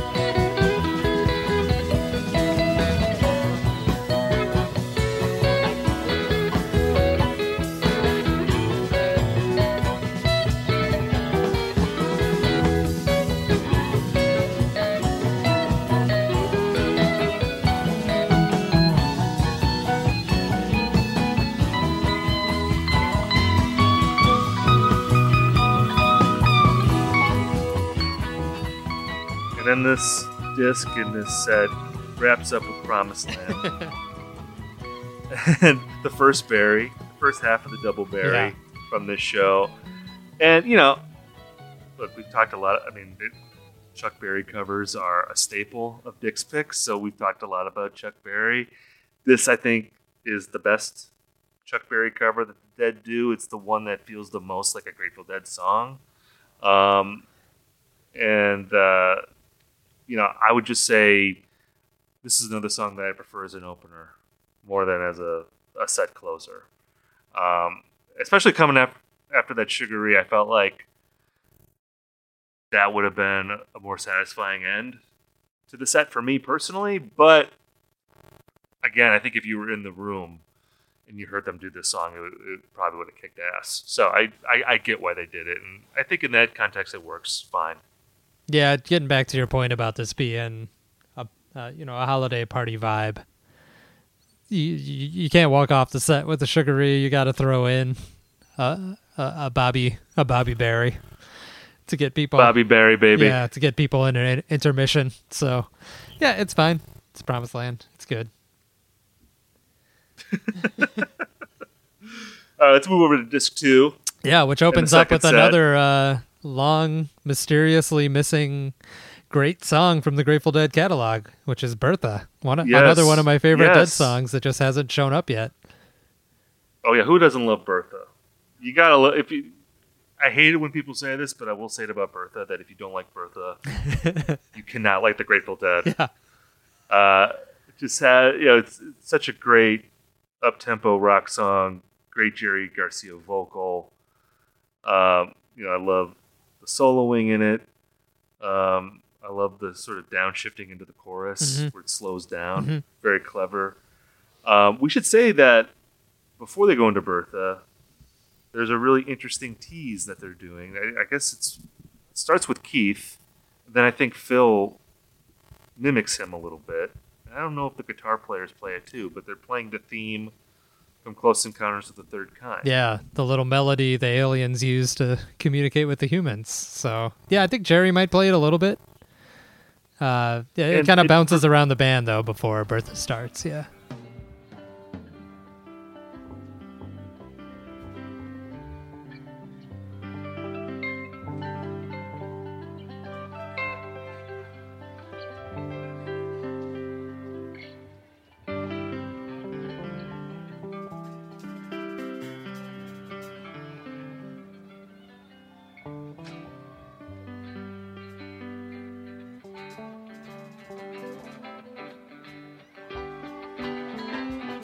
And as we mentioned earlier, that movie came out in November, and I wonder if they went as a band to see Close Encounters. Yeah. That would have been. It could have been like a band trip. Good for band. Trip, and then go. Good for band solidarity. Yeah, exactly. Like a team building exercise. Let's go see Close Encounters together. When I heard that tease, I don't know if you're familiar with this show, but like it made me think of a show they played, I guess, 3 weeks after this or so, on January 22nd, 1978. There's a show that they played, I think it was in Oregon. It was released as Dave's Picks 23, where they are in the middle of a jam. I can't remember what song they're playing on, but they also end up quoting the Close Encounters theme during that show as well. Yeah, I've heard that show before. I mean, it makes total sense, too, in the recurring theme of Jerry as a sci-fi horror geek, that he would love Close Encounters. Right. Especially as like a sort of early example of sci-fi being taken seriously, right? That's sort of why Close Encounters is special. It was a hard sci-fi movie instead of a silly sci-fi B movie before that. Oh yeah, well, obviously, like this was the year of Star Wars. Star Wars came out in May, and then Close Encounters is, I think like the thinking man sci-fi. Exactly, yeah. As opposed to like the kiddie movie sci-fi of Star Wars. I got to say too, this is another song where I love Keith. His piano is actually pretty prominent throughout this version, and he sounds great. Yeah. And again, it just makes me wish that he was always this audible, because I feel like maybe that would have been good for his own self-esteem. I mean, Keith was famously insecure about himself, no matter, in spite of being a very talented musician. And clearly the focus in the Dead was always going to be Jerry, and like the people in the crew all revered Jerry, and no one was ever going to upstage him. But, I think it would have been better for the band to have a more prominent keyboard guy to play off of him. And it seemed like later on in the band, with Brent and then with Hornsby, and it seemed like that was a lesson that they learned. But with Keith, it seemed like he was obscured maybe a little bit more than he should have been. Yeah, and it you don't know how much of that was his personality versus the band's approach to him. Right. But yeah, Bertha is a song where the piano really helps too, because it has that sort of bouncy quality to it that works so well with Keith or with Hornsby later on. You're exactly right. I mean, I feel like we're getting a lot of like Europe 72 songs coming back into this set, and it's just kind of nice to hear. I love Europe 72, and I love the original quote unquote versions of these songs that appear on there, but it's wasn't Bertha on Skull and Roses? Oh, you may be right. Maybe I'm mixing them up. I think it's the same era, but I'm pretty sure it's I think it's the first song on Skull and Roses. But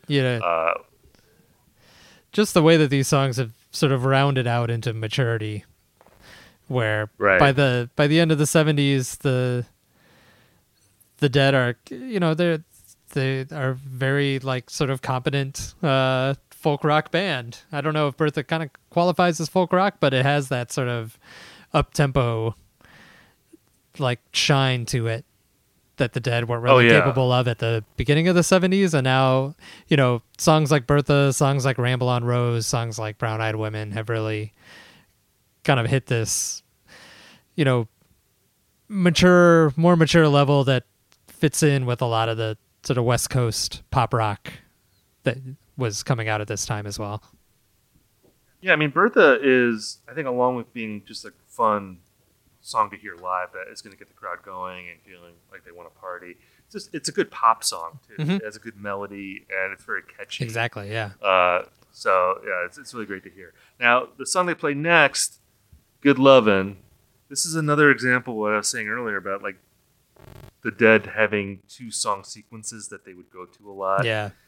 And this was a segue that they went to. I just in this run, I think they do this at the beginning of the 12/27 show. Yeah, they kick off the run with this same segue, and a version of Bertha which is nowhere near as good. It's kind of a calamity. If you want to hear if you want to hear the drummers like completely forget how to play a particular song, cue up that Bertha, because they, I think, have no idea what they're doing for the entire run, which makes it an interesting version, I guess. But yeah, I think starting in 76, maybe even, they started doing this Bertha drop into Good Lovin', where it's kind of a segue. It's kind of just like the last note of Bertha is the first note of Good Lovin' type of thing. It's a pre-planned segue.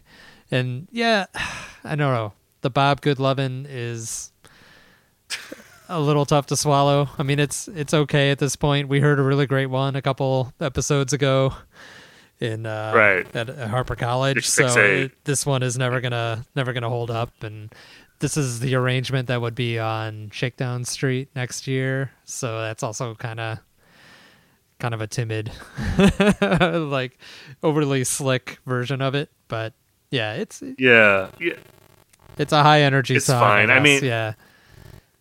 I mean, I enjoyed it because this was the start of our summer tour, and like I took a little break from the Dead. I'm like, you know what? I'm gonna sit in for Good Lovin'. I'm gonna enjoy it. I mean, you mentioned the Harper College version. That was pretty revelatory for me because I've always rolled my eyes at Good Lovin'.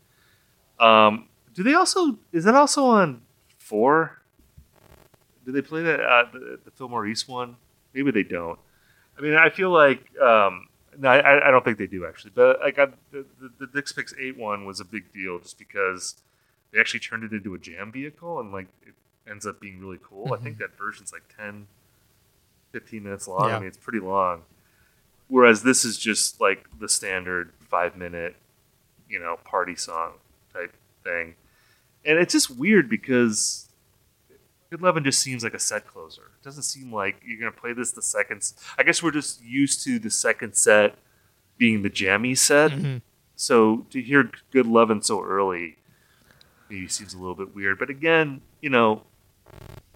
like we've been saying, this is a holiday show.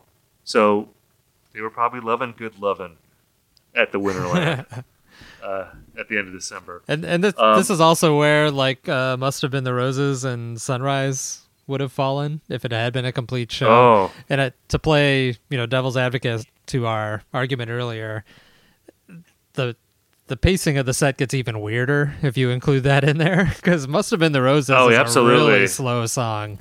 Sunrise is, it's not really slow, not really fast, but it's an oddity for the Grateful Dead. So, Good Lovin' not being a set closer, not only not being a set closer, but also going right into a very slow Jerry ballad and a Donna feature makes for a strange dynamic at the start of this set. So even though it's kind of sad they're not there, by cutting them out, Dick sort of created a little bit better show flow here, I think. One thing that's been interesting going through these Dick's picks is realizing that, in a way, a lot of these shows are better when they are edited and maybe even packaged together into more of a highlight reel of a certain run. Yeah. I feel like with a lot of these albums that we've talked about, because I think we're both generally purists, we want to listen to the tape as it was, and not really maybe feeling like shows should be edited, but in a way, for these albums, you feel like, we're going to talk about this later on. I mean, I think there's certain parts of 12/29 that you could have cut out, and you could have put in parts of some of the other shows from the New Year's Eve run. Mm-hmm. Because I don't think there's a show that's head and shoulders above the rest. Yeah. There's elements of each show that's pretty cool that I would have maybe plopped in here. I'll say, for instance, there's a really good Mississippi Half Step from, I think, 12:30, which is where they're going to be pulling some of the other songs from later on.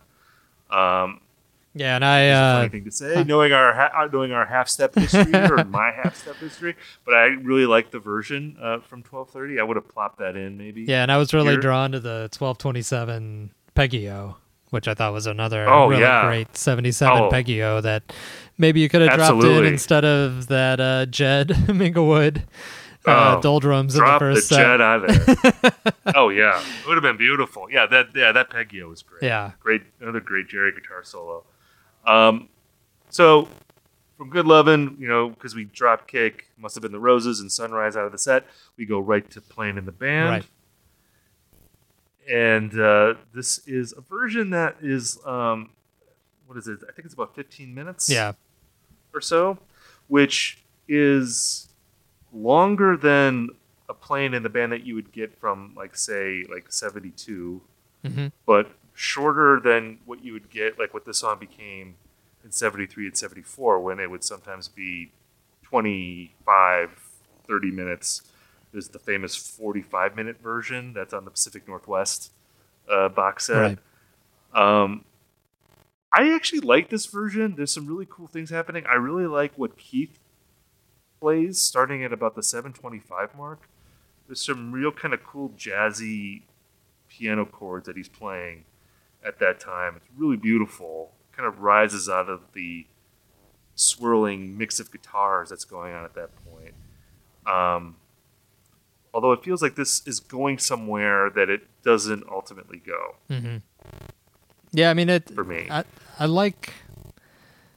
Yeah, you were talking about the length of different Playing in the Bands, and I 15 minutes is kind of my sweet spot for Playing in the Band, I think, because it's not a song that, despite having some really long versions, those versions don't really cover a lot of ground. I think sometimes they just sit in the ooze of the Playing in the Band jam for, a very long time, and my attention sort of comes and goes as that goes on. But this one, it does that for about the first 10 minutes, and then it gets into like a more free section and another very quiet section where the drummers really sit back.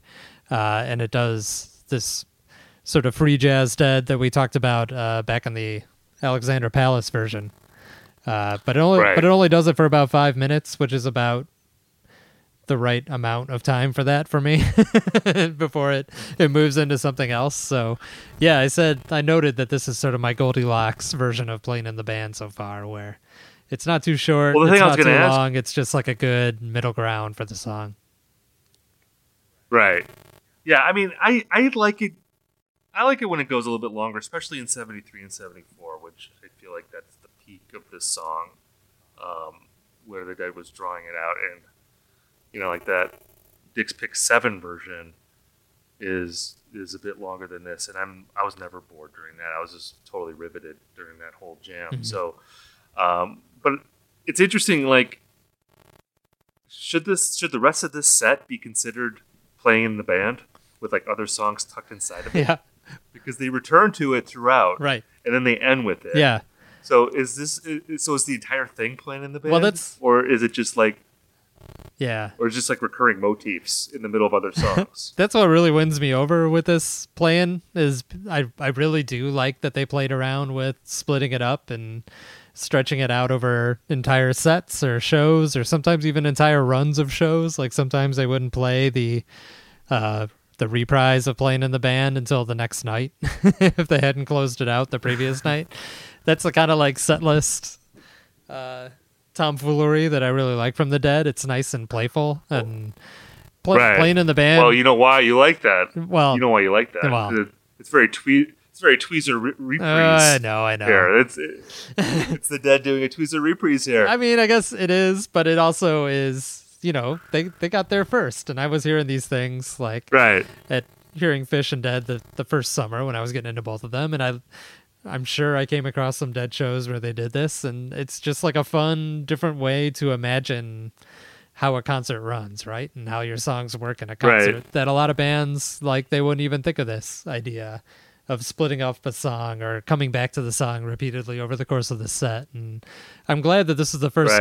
That's what jumps out with this version, is it's the first time we've got it in the Dick's Pick series where they do that with playing, and they'll do that a ton over the rest of their history.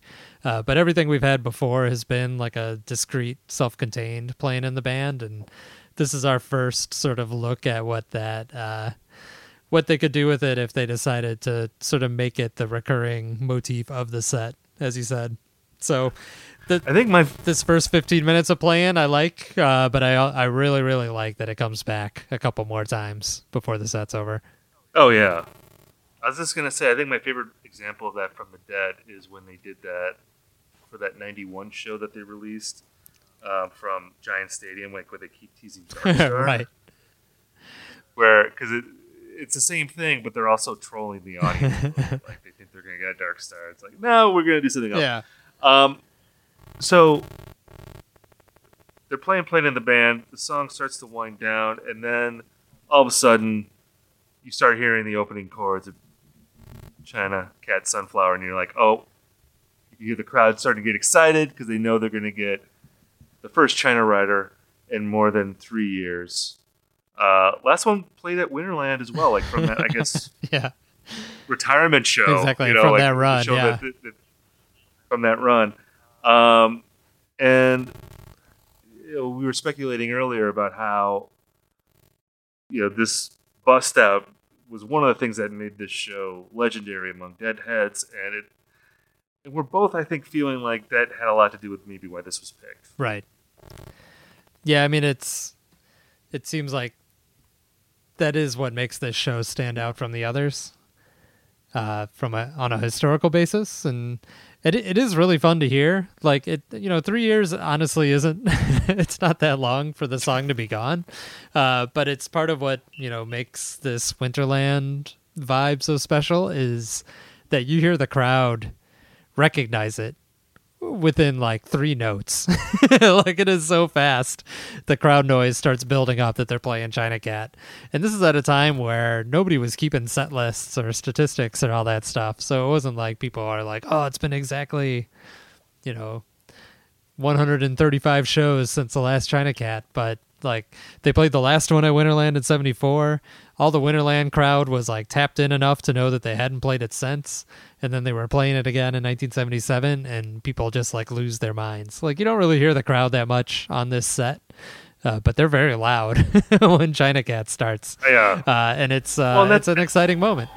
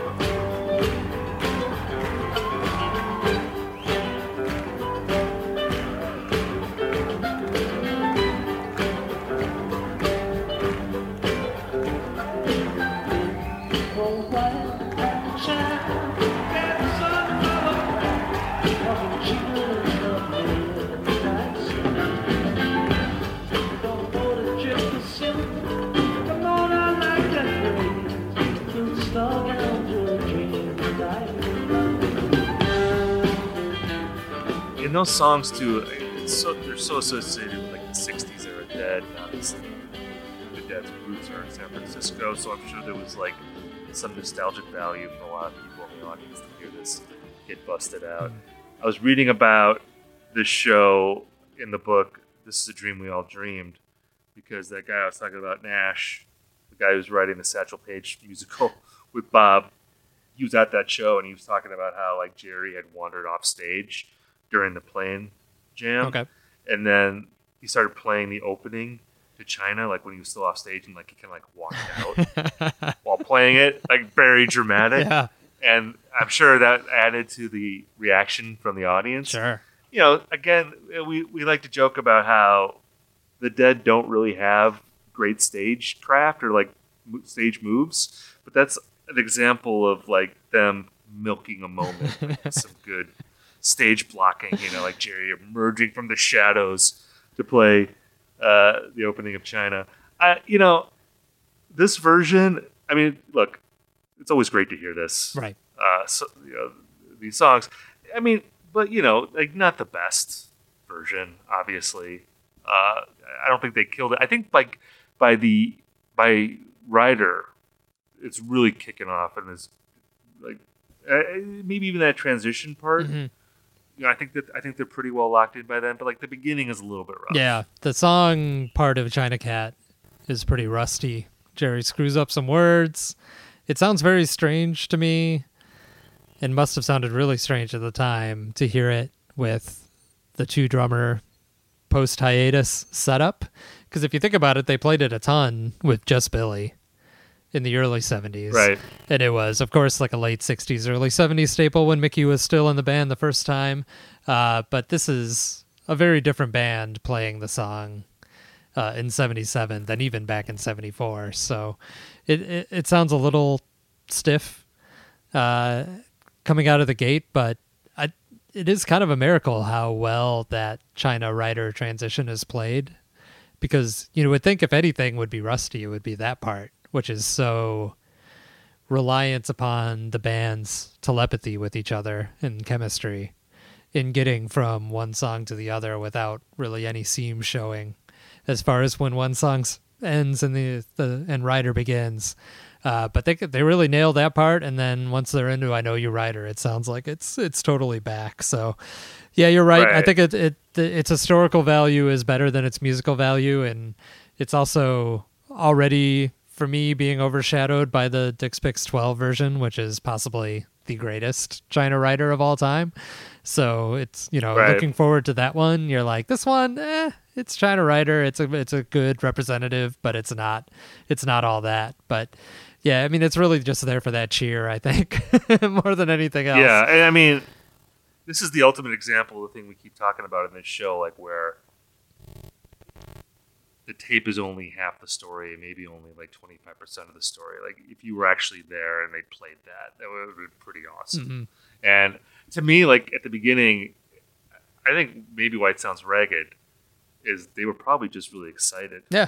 To me, it sounds like they're playing it a little bit too fast. Mm-hmm. Yeah. And it just sounds like it's the adrenaline of the crowd reaction and probably just the electricity in the room. And it's like they needed a minute or two to settle down, and then by the transition they're locked in again, and then the rest of it is good. But like the beginning, it's like holy shit, we're playing China Rider. People are loving it. You know, it's a little ragged, I think, maybe for that. That's my theory. That's my theory anyway. Yeah. If I have to psychoanalyze the dead there.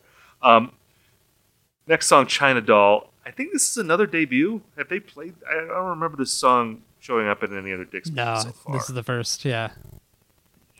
First. And this, I have to say, is maybe the biggest surprise for me, how much I enjoyed it. Keith is doing is it like a fake harpsichord sound? I think, so he's been using an electric piano, like, off and on throughout this show, and he uses it a lot elsewhere in the run too. I think it's just like he cranked up one particular setting on the electric piano so that it almost sounds like a harpsichord. But it's not subtle. It's really up there, almost like Brent levels of hey, here's a wacky keyboard sound. But I like it, which I love. Yeah, I think it really adds a lot to this song, which can bore me in later eras. Because it is a very slow, very dreamy song. But what I liked, it reminded me of like when Tompkins Stanton was in the band in the late 60s and they would do Mountains on the Moon and he would play basically, I think, a real harpsichord at that point. It gives it like this like really cool late 60s psychedelic feeling that isn't really present elsewhere in the show because this is very much late 70s Dead, not late 60s Dead. So I kind of like the trippier dimension it added to it. And I mean, this is definitely the song. It's in the, it's playing like the Morning Dew, Stella Blue, Wharf Rat roll in the second set. Although it's like a little bit early for that. Yeah. Usually those songs come a little bit later, but it's like the dramatic ballad that's slow and has a killer Jerry Garcia guitar solo in it. And I think it's definitely the weakest out of all those songs. Like you'd rather hear probably Morning Dew or Stella Blue. But again, when I looked at the set list and I saw China Doll, I was a little worried that it would just be kind of a crawl that felt longer than it actually was. But I think because of Keith and also, Jerry comes through with a really good guitar solo, it delivered for me. So I really liked it.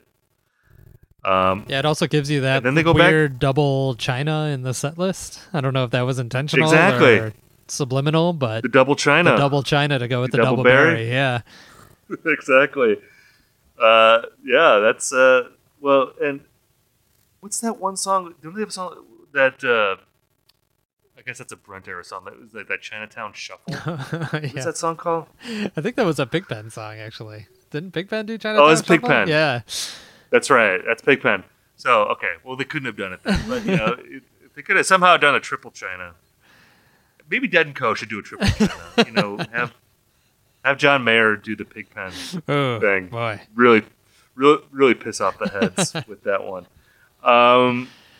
But yeah, it sort of slides real easily back into playing in the band. And this is what, like, we were talking about earlier, like how fun it is to have this recurring theme. And what amazes me is that playing in the band, it's famously a song in a weird time signature.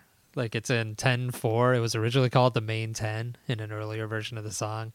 And it was sort of like the 11 where they like had this jam and this weird time signature and it eventually turned into a song. So it's a strange song to play this role, I feel like, where it can just sort of like bubble off of any given song because it has such a weird like time signature and a weird tone to it. And it's almost like they can play it too without actually playing the signature riff that Mark's playing in the band. Like you just kind of know that it's playing based on the mood all of a sudden.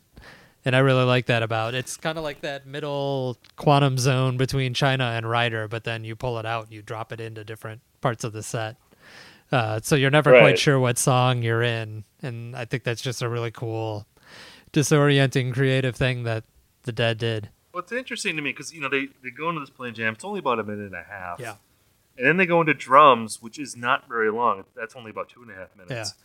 Yeah. And I'll go back to what I was saying earlier about how this show, to me, being a relatively straightforward rock show, because normally you would think maybe this would be the part of the set like where things are going to get kind of freaky and noisy and spacey, but it's actually fairly swift before they get into Not Fade Away.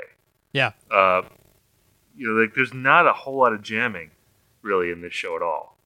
No, there's particularly in the 29th part. I think there might be as much in the 4 songs they picked from the 30th as there is in the entirety of the 29th. And we get into Not Fade Away, and I wanted to bring this up to you because I feel like people have maybe said this to us in the comments, and it made me kind of rethink about how we approach this song, because Not Fade Away typically it comes toward the end of the second set, and I feel like we both like this song, but neither one of us are ever going crazy about it, or we're never over the moon about it. Do you think we underrate Not Fade Away? Yeah, I guess so.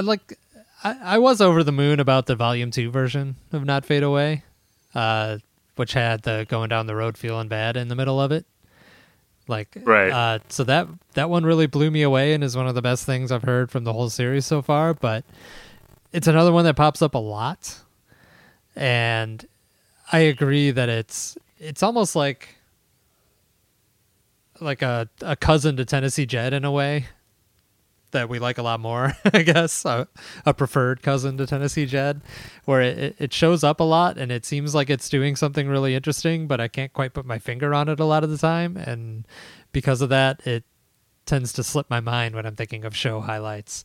I also think it's very much a song that sounded better in the room than it does on tape.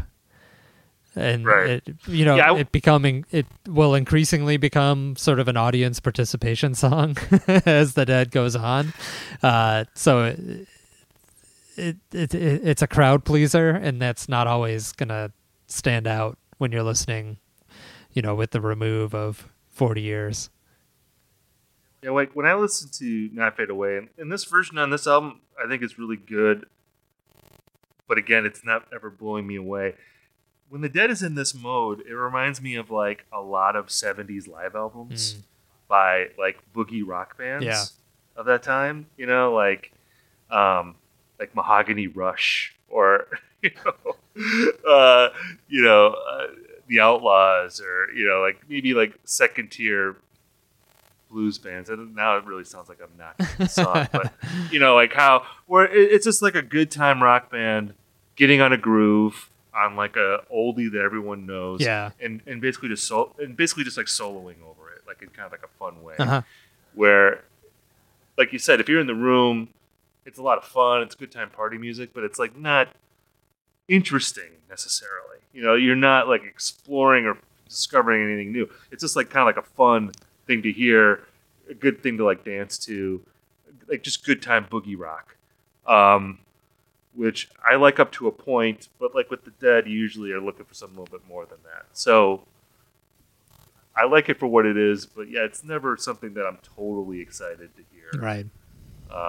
In a Grateful Dead context. And then after that, we wrap up with the grand conclusion of Playing in the Band. And they stick the landing pretty well here, like coming back, and then they have the big triumphant close to this part of the set. Yeah. Again, the question remains: is this all playing, or is it just playing motifs? Is it still playing in the band? Yeah. No, and it's. I feel like I don't know if they like caught themselves off guard with the play and reprise, because they kick back into it and there's no Donna scream. Like I feel like maybe Donna wasn't expecting them to come back into it so soon and didn't make it out in time. Once they start singing Playing in the Band again, she's there, but there's no big Donna yelp when they kick back into it. Yeah, like when I was listening to it, it did feel a little like it wasn't totally planned Yeah. that they were going to come back again.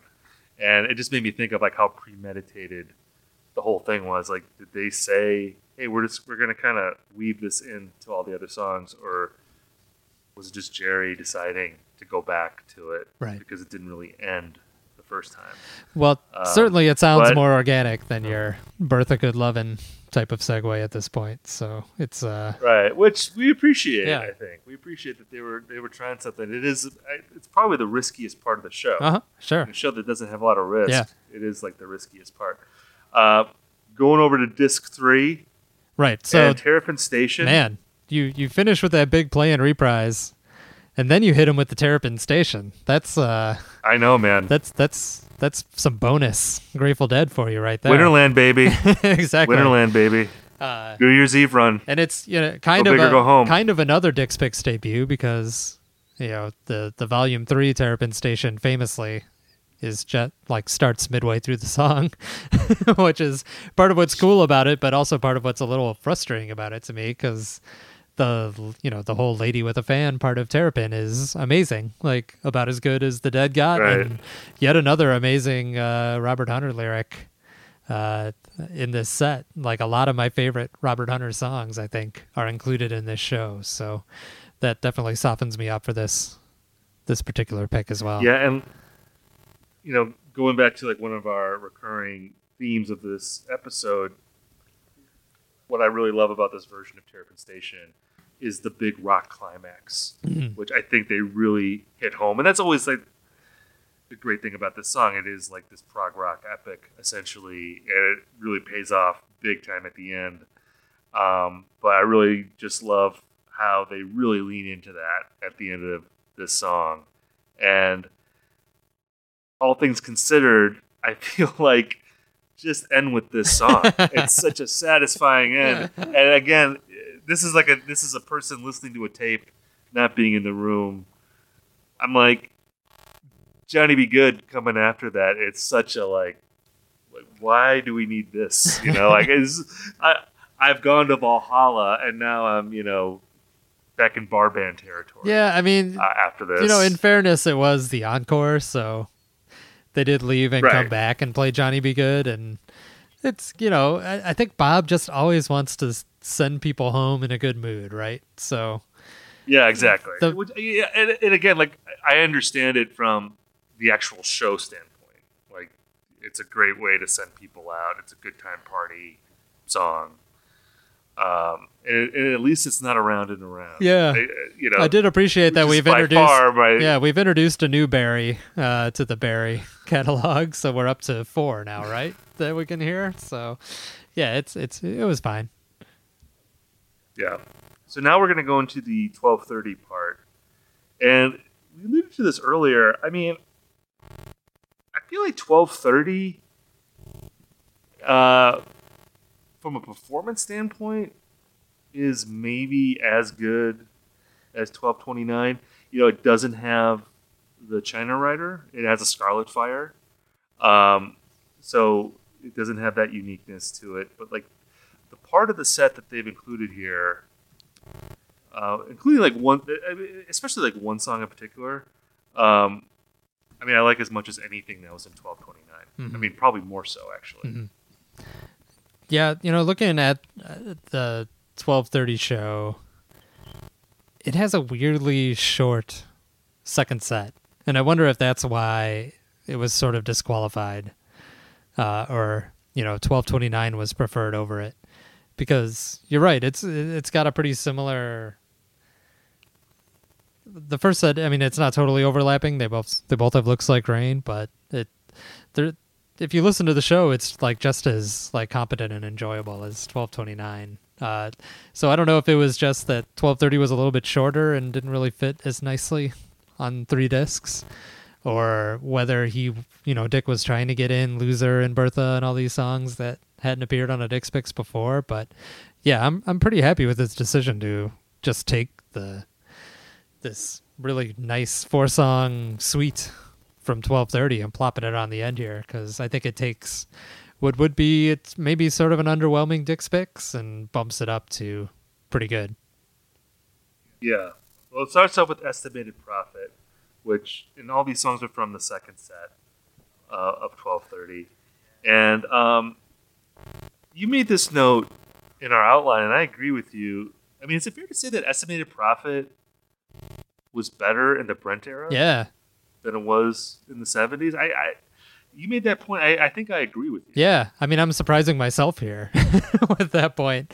This is sort of like the Stockholm Syndrome now of having dove into the Brent era and come back alive. Is that there are songs that I think I prefer Brent era versions of, and Estimated is one of those. And I think it comes down to, we talked about this, back when we talked about why they brought in Brent instead of Keith, that he can add, he would play more keyboards and add more different keyboard colors to these songs. And once you hear those like late 70s, early 80s Estimated Prophets where Brent's got that really early synthesizer parts on it, and it pushes it into this really cool spacey territory in the jam, it's a little bit hard to go back to just Keith on piano, because I do feel like the song is much more in the box at that stage. Right. And maybe, I don't know if that's, the Keith Brent difference or whether the band just got more comfortable playing with it, because it's still a very new song at this point. But yeah, this version left me a little bit wanting, because now I expect Estimated Prophet to get into these weird new wavy spacey 80s jams. Yeah, the keyboards really add a lot to it. I think without that, it feels a little empty. Yeah, it's like there's a little too much space here, and there's you just want that other element.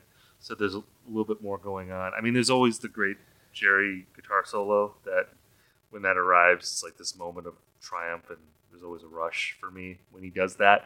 But yeah, the Brent factor, he really does bring a lot to that song, and so yeah, that was the weak part of it for me for sure. But I still enjoyed it. It was fine. Eyes of the World is next, and I think I've said this before. This is my favorite Grateful Dead song, and I'll say that 73, 74, Eyes of the World is my peak Grateful Dead experience. That's my favorite Grateful Dead music. Like those Eyes of the Worlds from that time. And Eyes for me in 77 is more of a mixed bag, because I feel like this is where they're starting to play it too fast. And I mean, we've talked about in the 80s, this song gets super fast at times in a comical kind of way. Alarmingly fast. Yeah. Alarmingly fast. And, we had a version of the song on Dick's Picks 3, and we talked about how that had a disco feel to it and also played pretty fast. This is actually not as rapid, I think, as that version. And you and I agreed on this, that the highlight of this version, I feel like it's a pretty good version, and then the last, say, 5-6 minutes, it goes in a totally unexpected direction, foreshadowed in, I think, the Sugary from the first set of the 1229 show. Does a similar thing where it gets really spacey, the rhythm section pulls back. Yeah. And it's a beautiful jam that I don't recall hearing before for Eyes of the World. Yeah. And it's my favorite part of this album, I'd say, hands down. Yeah. It was definitely, I think I would agree with you on that. It was the part that jumped out at me the most, because it was so unexpected to hear this coda to Eyes. And yeah, you're right. It makes a huge difference that there is some restraint in the drumming. And I feel like even in the song part of Eyes of the World, I think Mickey is on some sort of percussion instrument, or is at least playing less of his traditional kit than normal. So you almost get that One Drummer Dead feel again, where it's Billy, digging into the swing that makes those 73 and 74 Eyes of the World so great, without having to play off another percussionist. So yeah, when they sort of go off the cliff into this spacey, very sort of nervous staccato jam for the last few minutes of it, it's just a really cool, different side of the Dead than I would expect to hear in 77 for sure. It really really surprised me.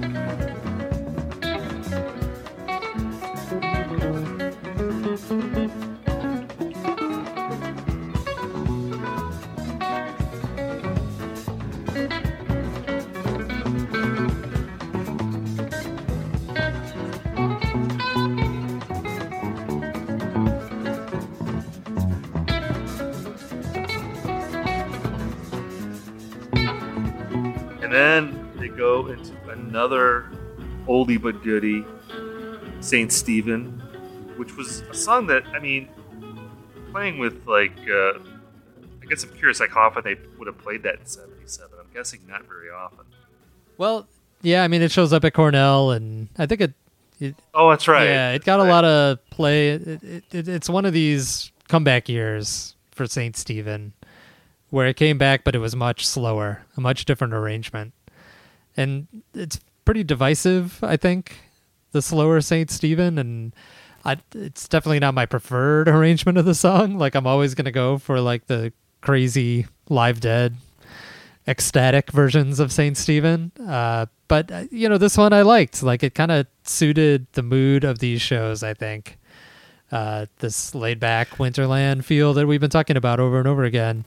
You know, sort of taking their time and moving through the song very slowly. It makes you realize what a silly song it is, because we've talked about all the great all the great Hunter lyrics in this show, but Saint Stephen is very early on in Hunter writing lyrics, and it's very I'm tripping on acid in the 60s, baby. Like, here's some random words.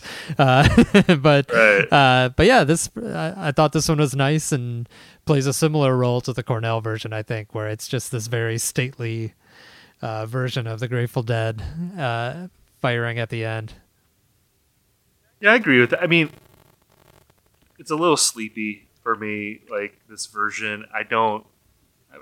When I think of this song and what I appreciated about it, this version doesn't really have any of that. I appreciate the dynamics and the energy of this song.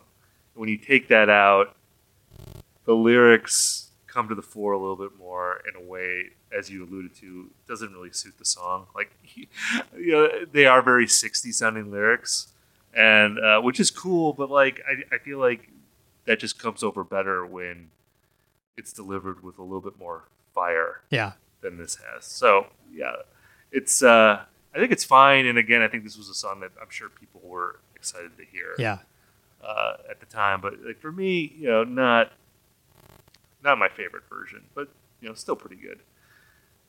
And then we go into one of the great, I guess it wasn't a set closer, but it's a closer for the album, which is Sugar Magnolia.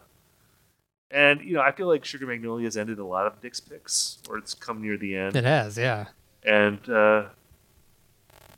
we never have a whole lot to say about it. I think it's clear this is a good song. It's a great song. It's always fun to hear it. The live versions are never terribly interesting or different, but they also always go down well. Right. And you're always excited to hear it. So, what more can you say than that about it? We can say that we prefer it to Chuck Berry cover. Exactly. When we get to a Bobby walk-off song. And yeah, it's a weird era for Bob, 77. Like the next album, Shakedown Street's going to have Bob singing mostly covers. And I felt like he wasn't that confident as a songwriter right around here. And, he could probably have just plugged in Sugar Magnolia or One More Saturday Night for all of those Chuck Berry walk-offs, and nobody would have complained. But yeah, so it's nice to have this as like a manufactured ending instead of the Johnny B. Good. It's interesting too that like Jerry put out a pretty great solo record in '78 that I think is actually better than Shakedown Street. That's Cats Under the Stars, yeah. And there's some wonderful Garcia Hunter songs on there, including one of my all-time favorites, Ruben and Charisse, which we've talked about on this show. And I wonder if the rest of the band resented him at all for that, if they thought they were holding out, if they thought he was holding out on the rest of the band for the solo record, because I feel like you could have taken off some of those corny covers and put in Ruben and Charisse. And Cats Under the Stars, title track's a really good song. But that will maybe be for another episode. Yes. To talk about. We're looking ahead now. Our next episode is going to be on Dick's Picks 11. And this is a pretty awesome Dick's Picks, yeah. I must say. Excited to dive into this one. This is September 27th, 1972, Stanley Theater in New York City. The headliner of this one is the Dark Star. Yeah. One of the great Dark Stars. And our first real big one for a while. Yeah, we've gone a long time without a big Dark Star, so that'll be nice to dig back into that. Yeah. And another great China Rider, and just really a lot to look forward to. So it's going to be a fun episode. And by that time, I feel like you and I will be just exactly perfect. By that. We have our tour opener under our belt now. We could iron out. So I think we did pretty well. We got some telepathic moments. Yeah, like I said, some stumbles too. Second set, we really were hitting our stride. So we fed off that crowd energy, and we were back. That's right. We had that adrenaline rush during China, but then by Rider, right, we were locked in. We busted out hating on Bob's Chuck Berry covers for the first time in 3 months, and we brought out all the oldies. Yes, we're back. I feel like talking about how much we were sick of Tennessee Jet is always a good way to settle the nerves. And get your sea legs back. It's like, all right, we're annoyed by Tennessee Jet again. All right, it feels normal. Nature is healing. Yeah. All right, everyone. Well, thanks for listening to this episode of 36 from the Vault, and we'll be back with Dick's Picks 11. Yeah, we'll see you in a couple weeks.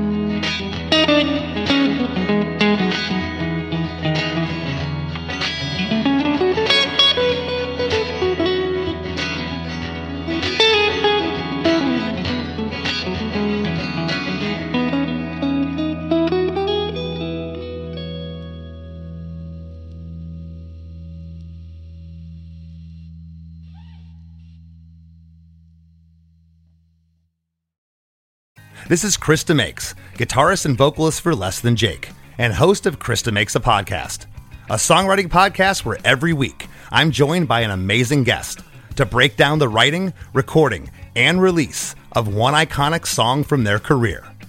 In our giant evergreen back catalog of episodes, we've had rock legends such as Dee Snider and Huey Lewis, punk rock favorites like Mark Hoppus, Fat Mike, and Brett Gurewitz, and up-and-coming artists of today such as Liz Stokes of the Beths and Genesis Owusu.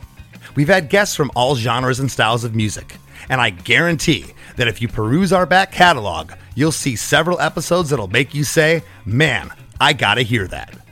Whether you're a fan of music or a creator of music yourself, you'll take away a whole new appreciation for the songs you know and love. Krista Makes a Podcast is available for free on all the places you could possibly listen to podcasts, and new episodes come out every Monday. Bowie, Dylan, Marley. You've heard the names and maybe you've heard their songs, but what about the stories behind the records that made titans of music like these so universally loved and important? Join me, Josh Adam Myers, host of The 500, as each week I go through a different album from Rolling Stone magazine's 500 Greatest Albums list from 2012 with an incredible lineup of comedians, actors, and musicians talking about how the music has impacted their lives. New episodes of The 500 come out every Wednesday. Listen now wherever you get your podcasts.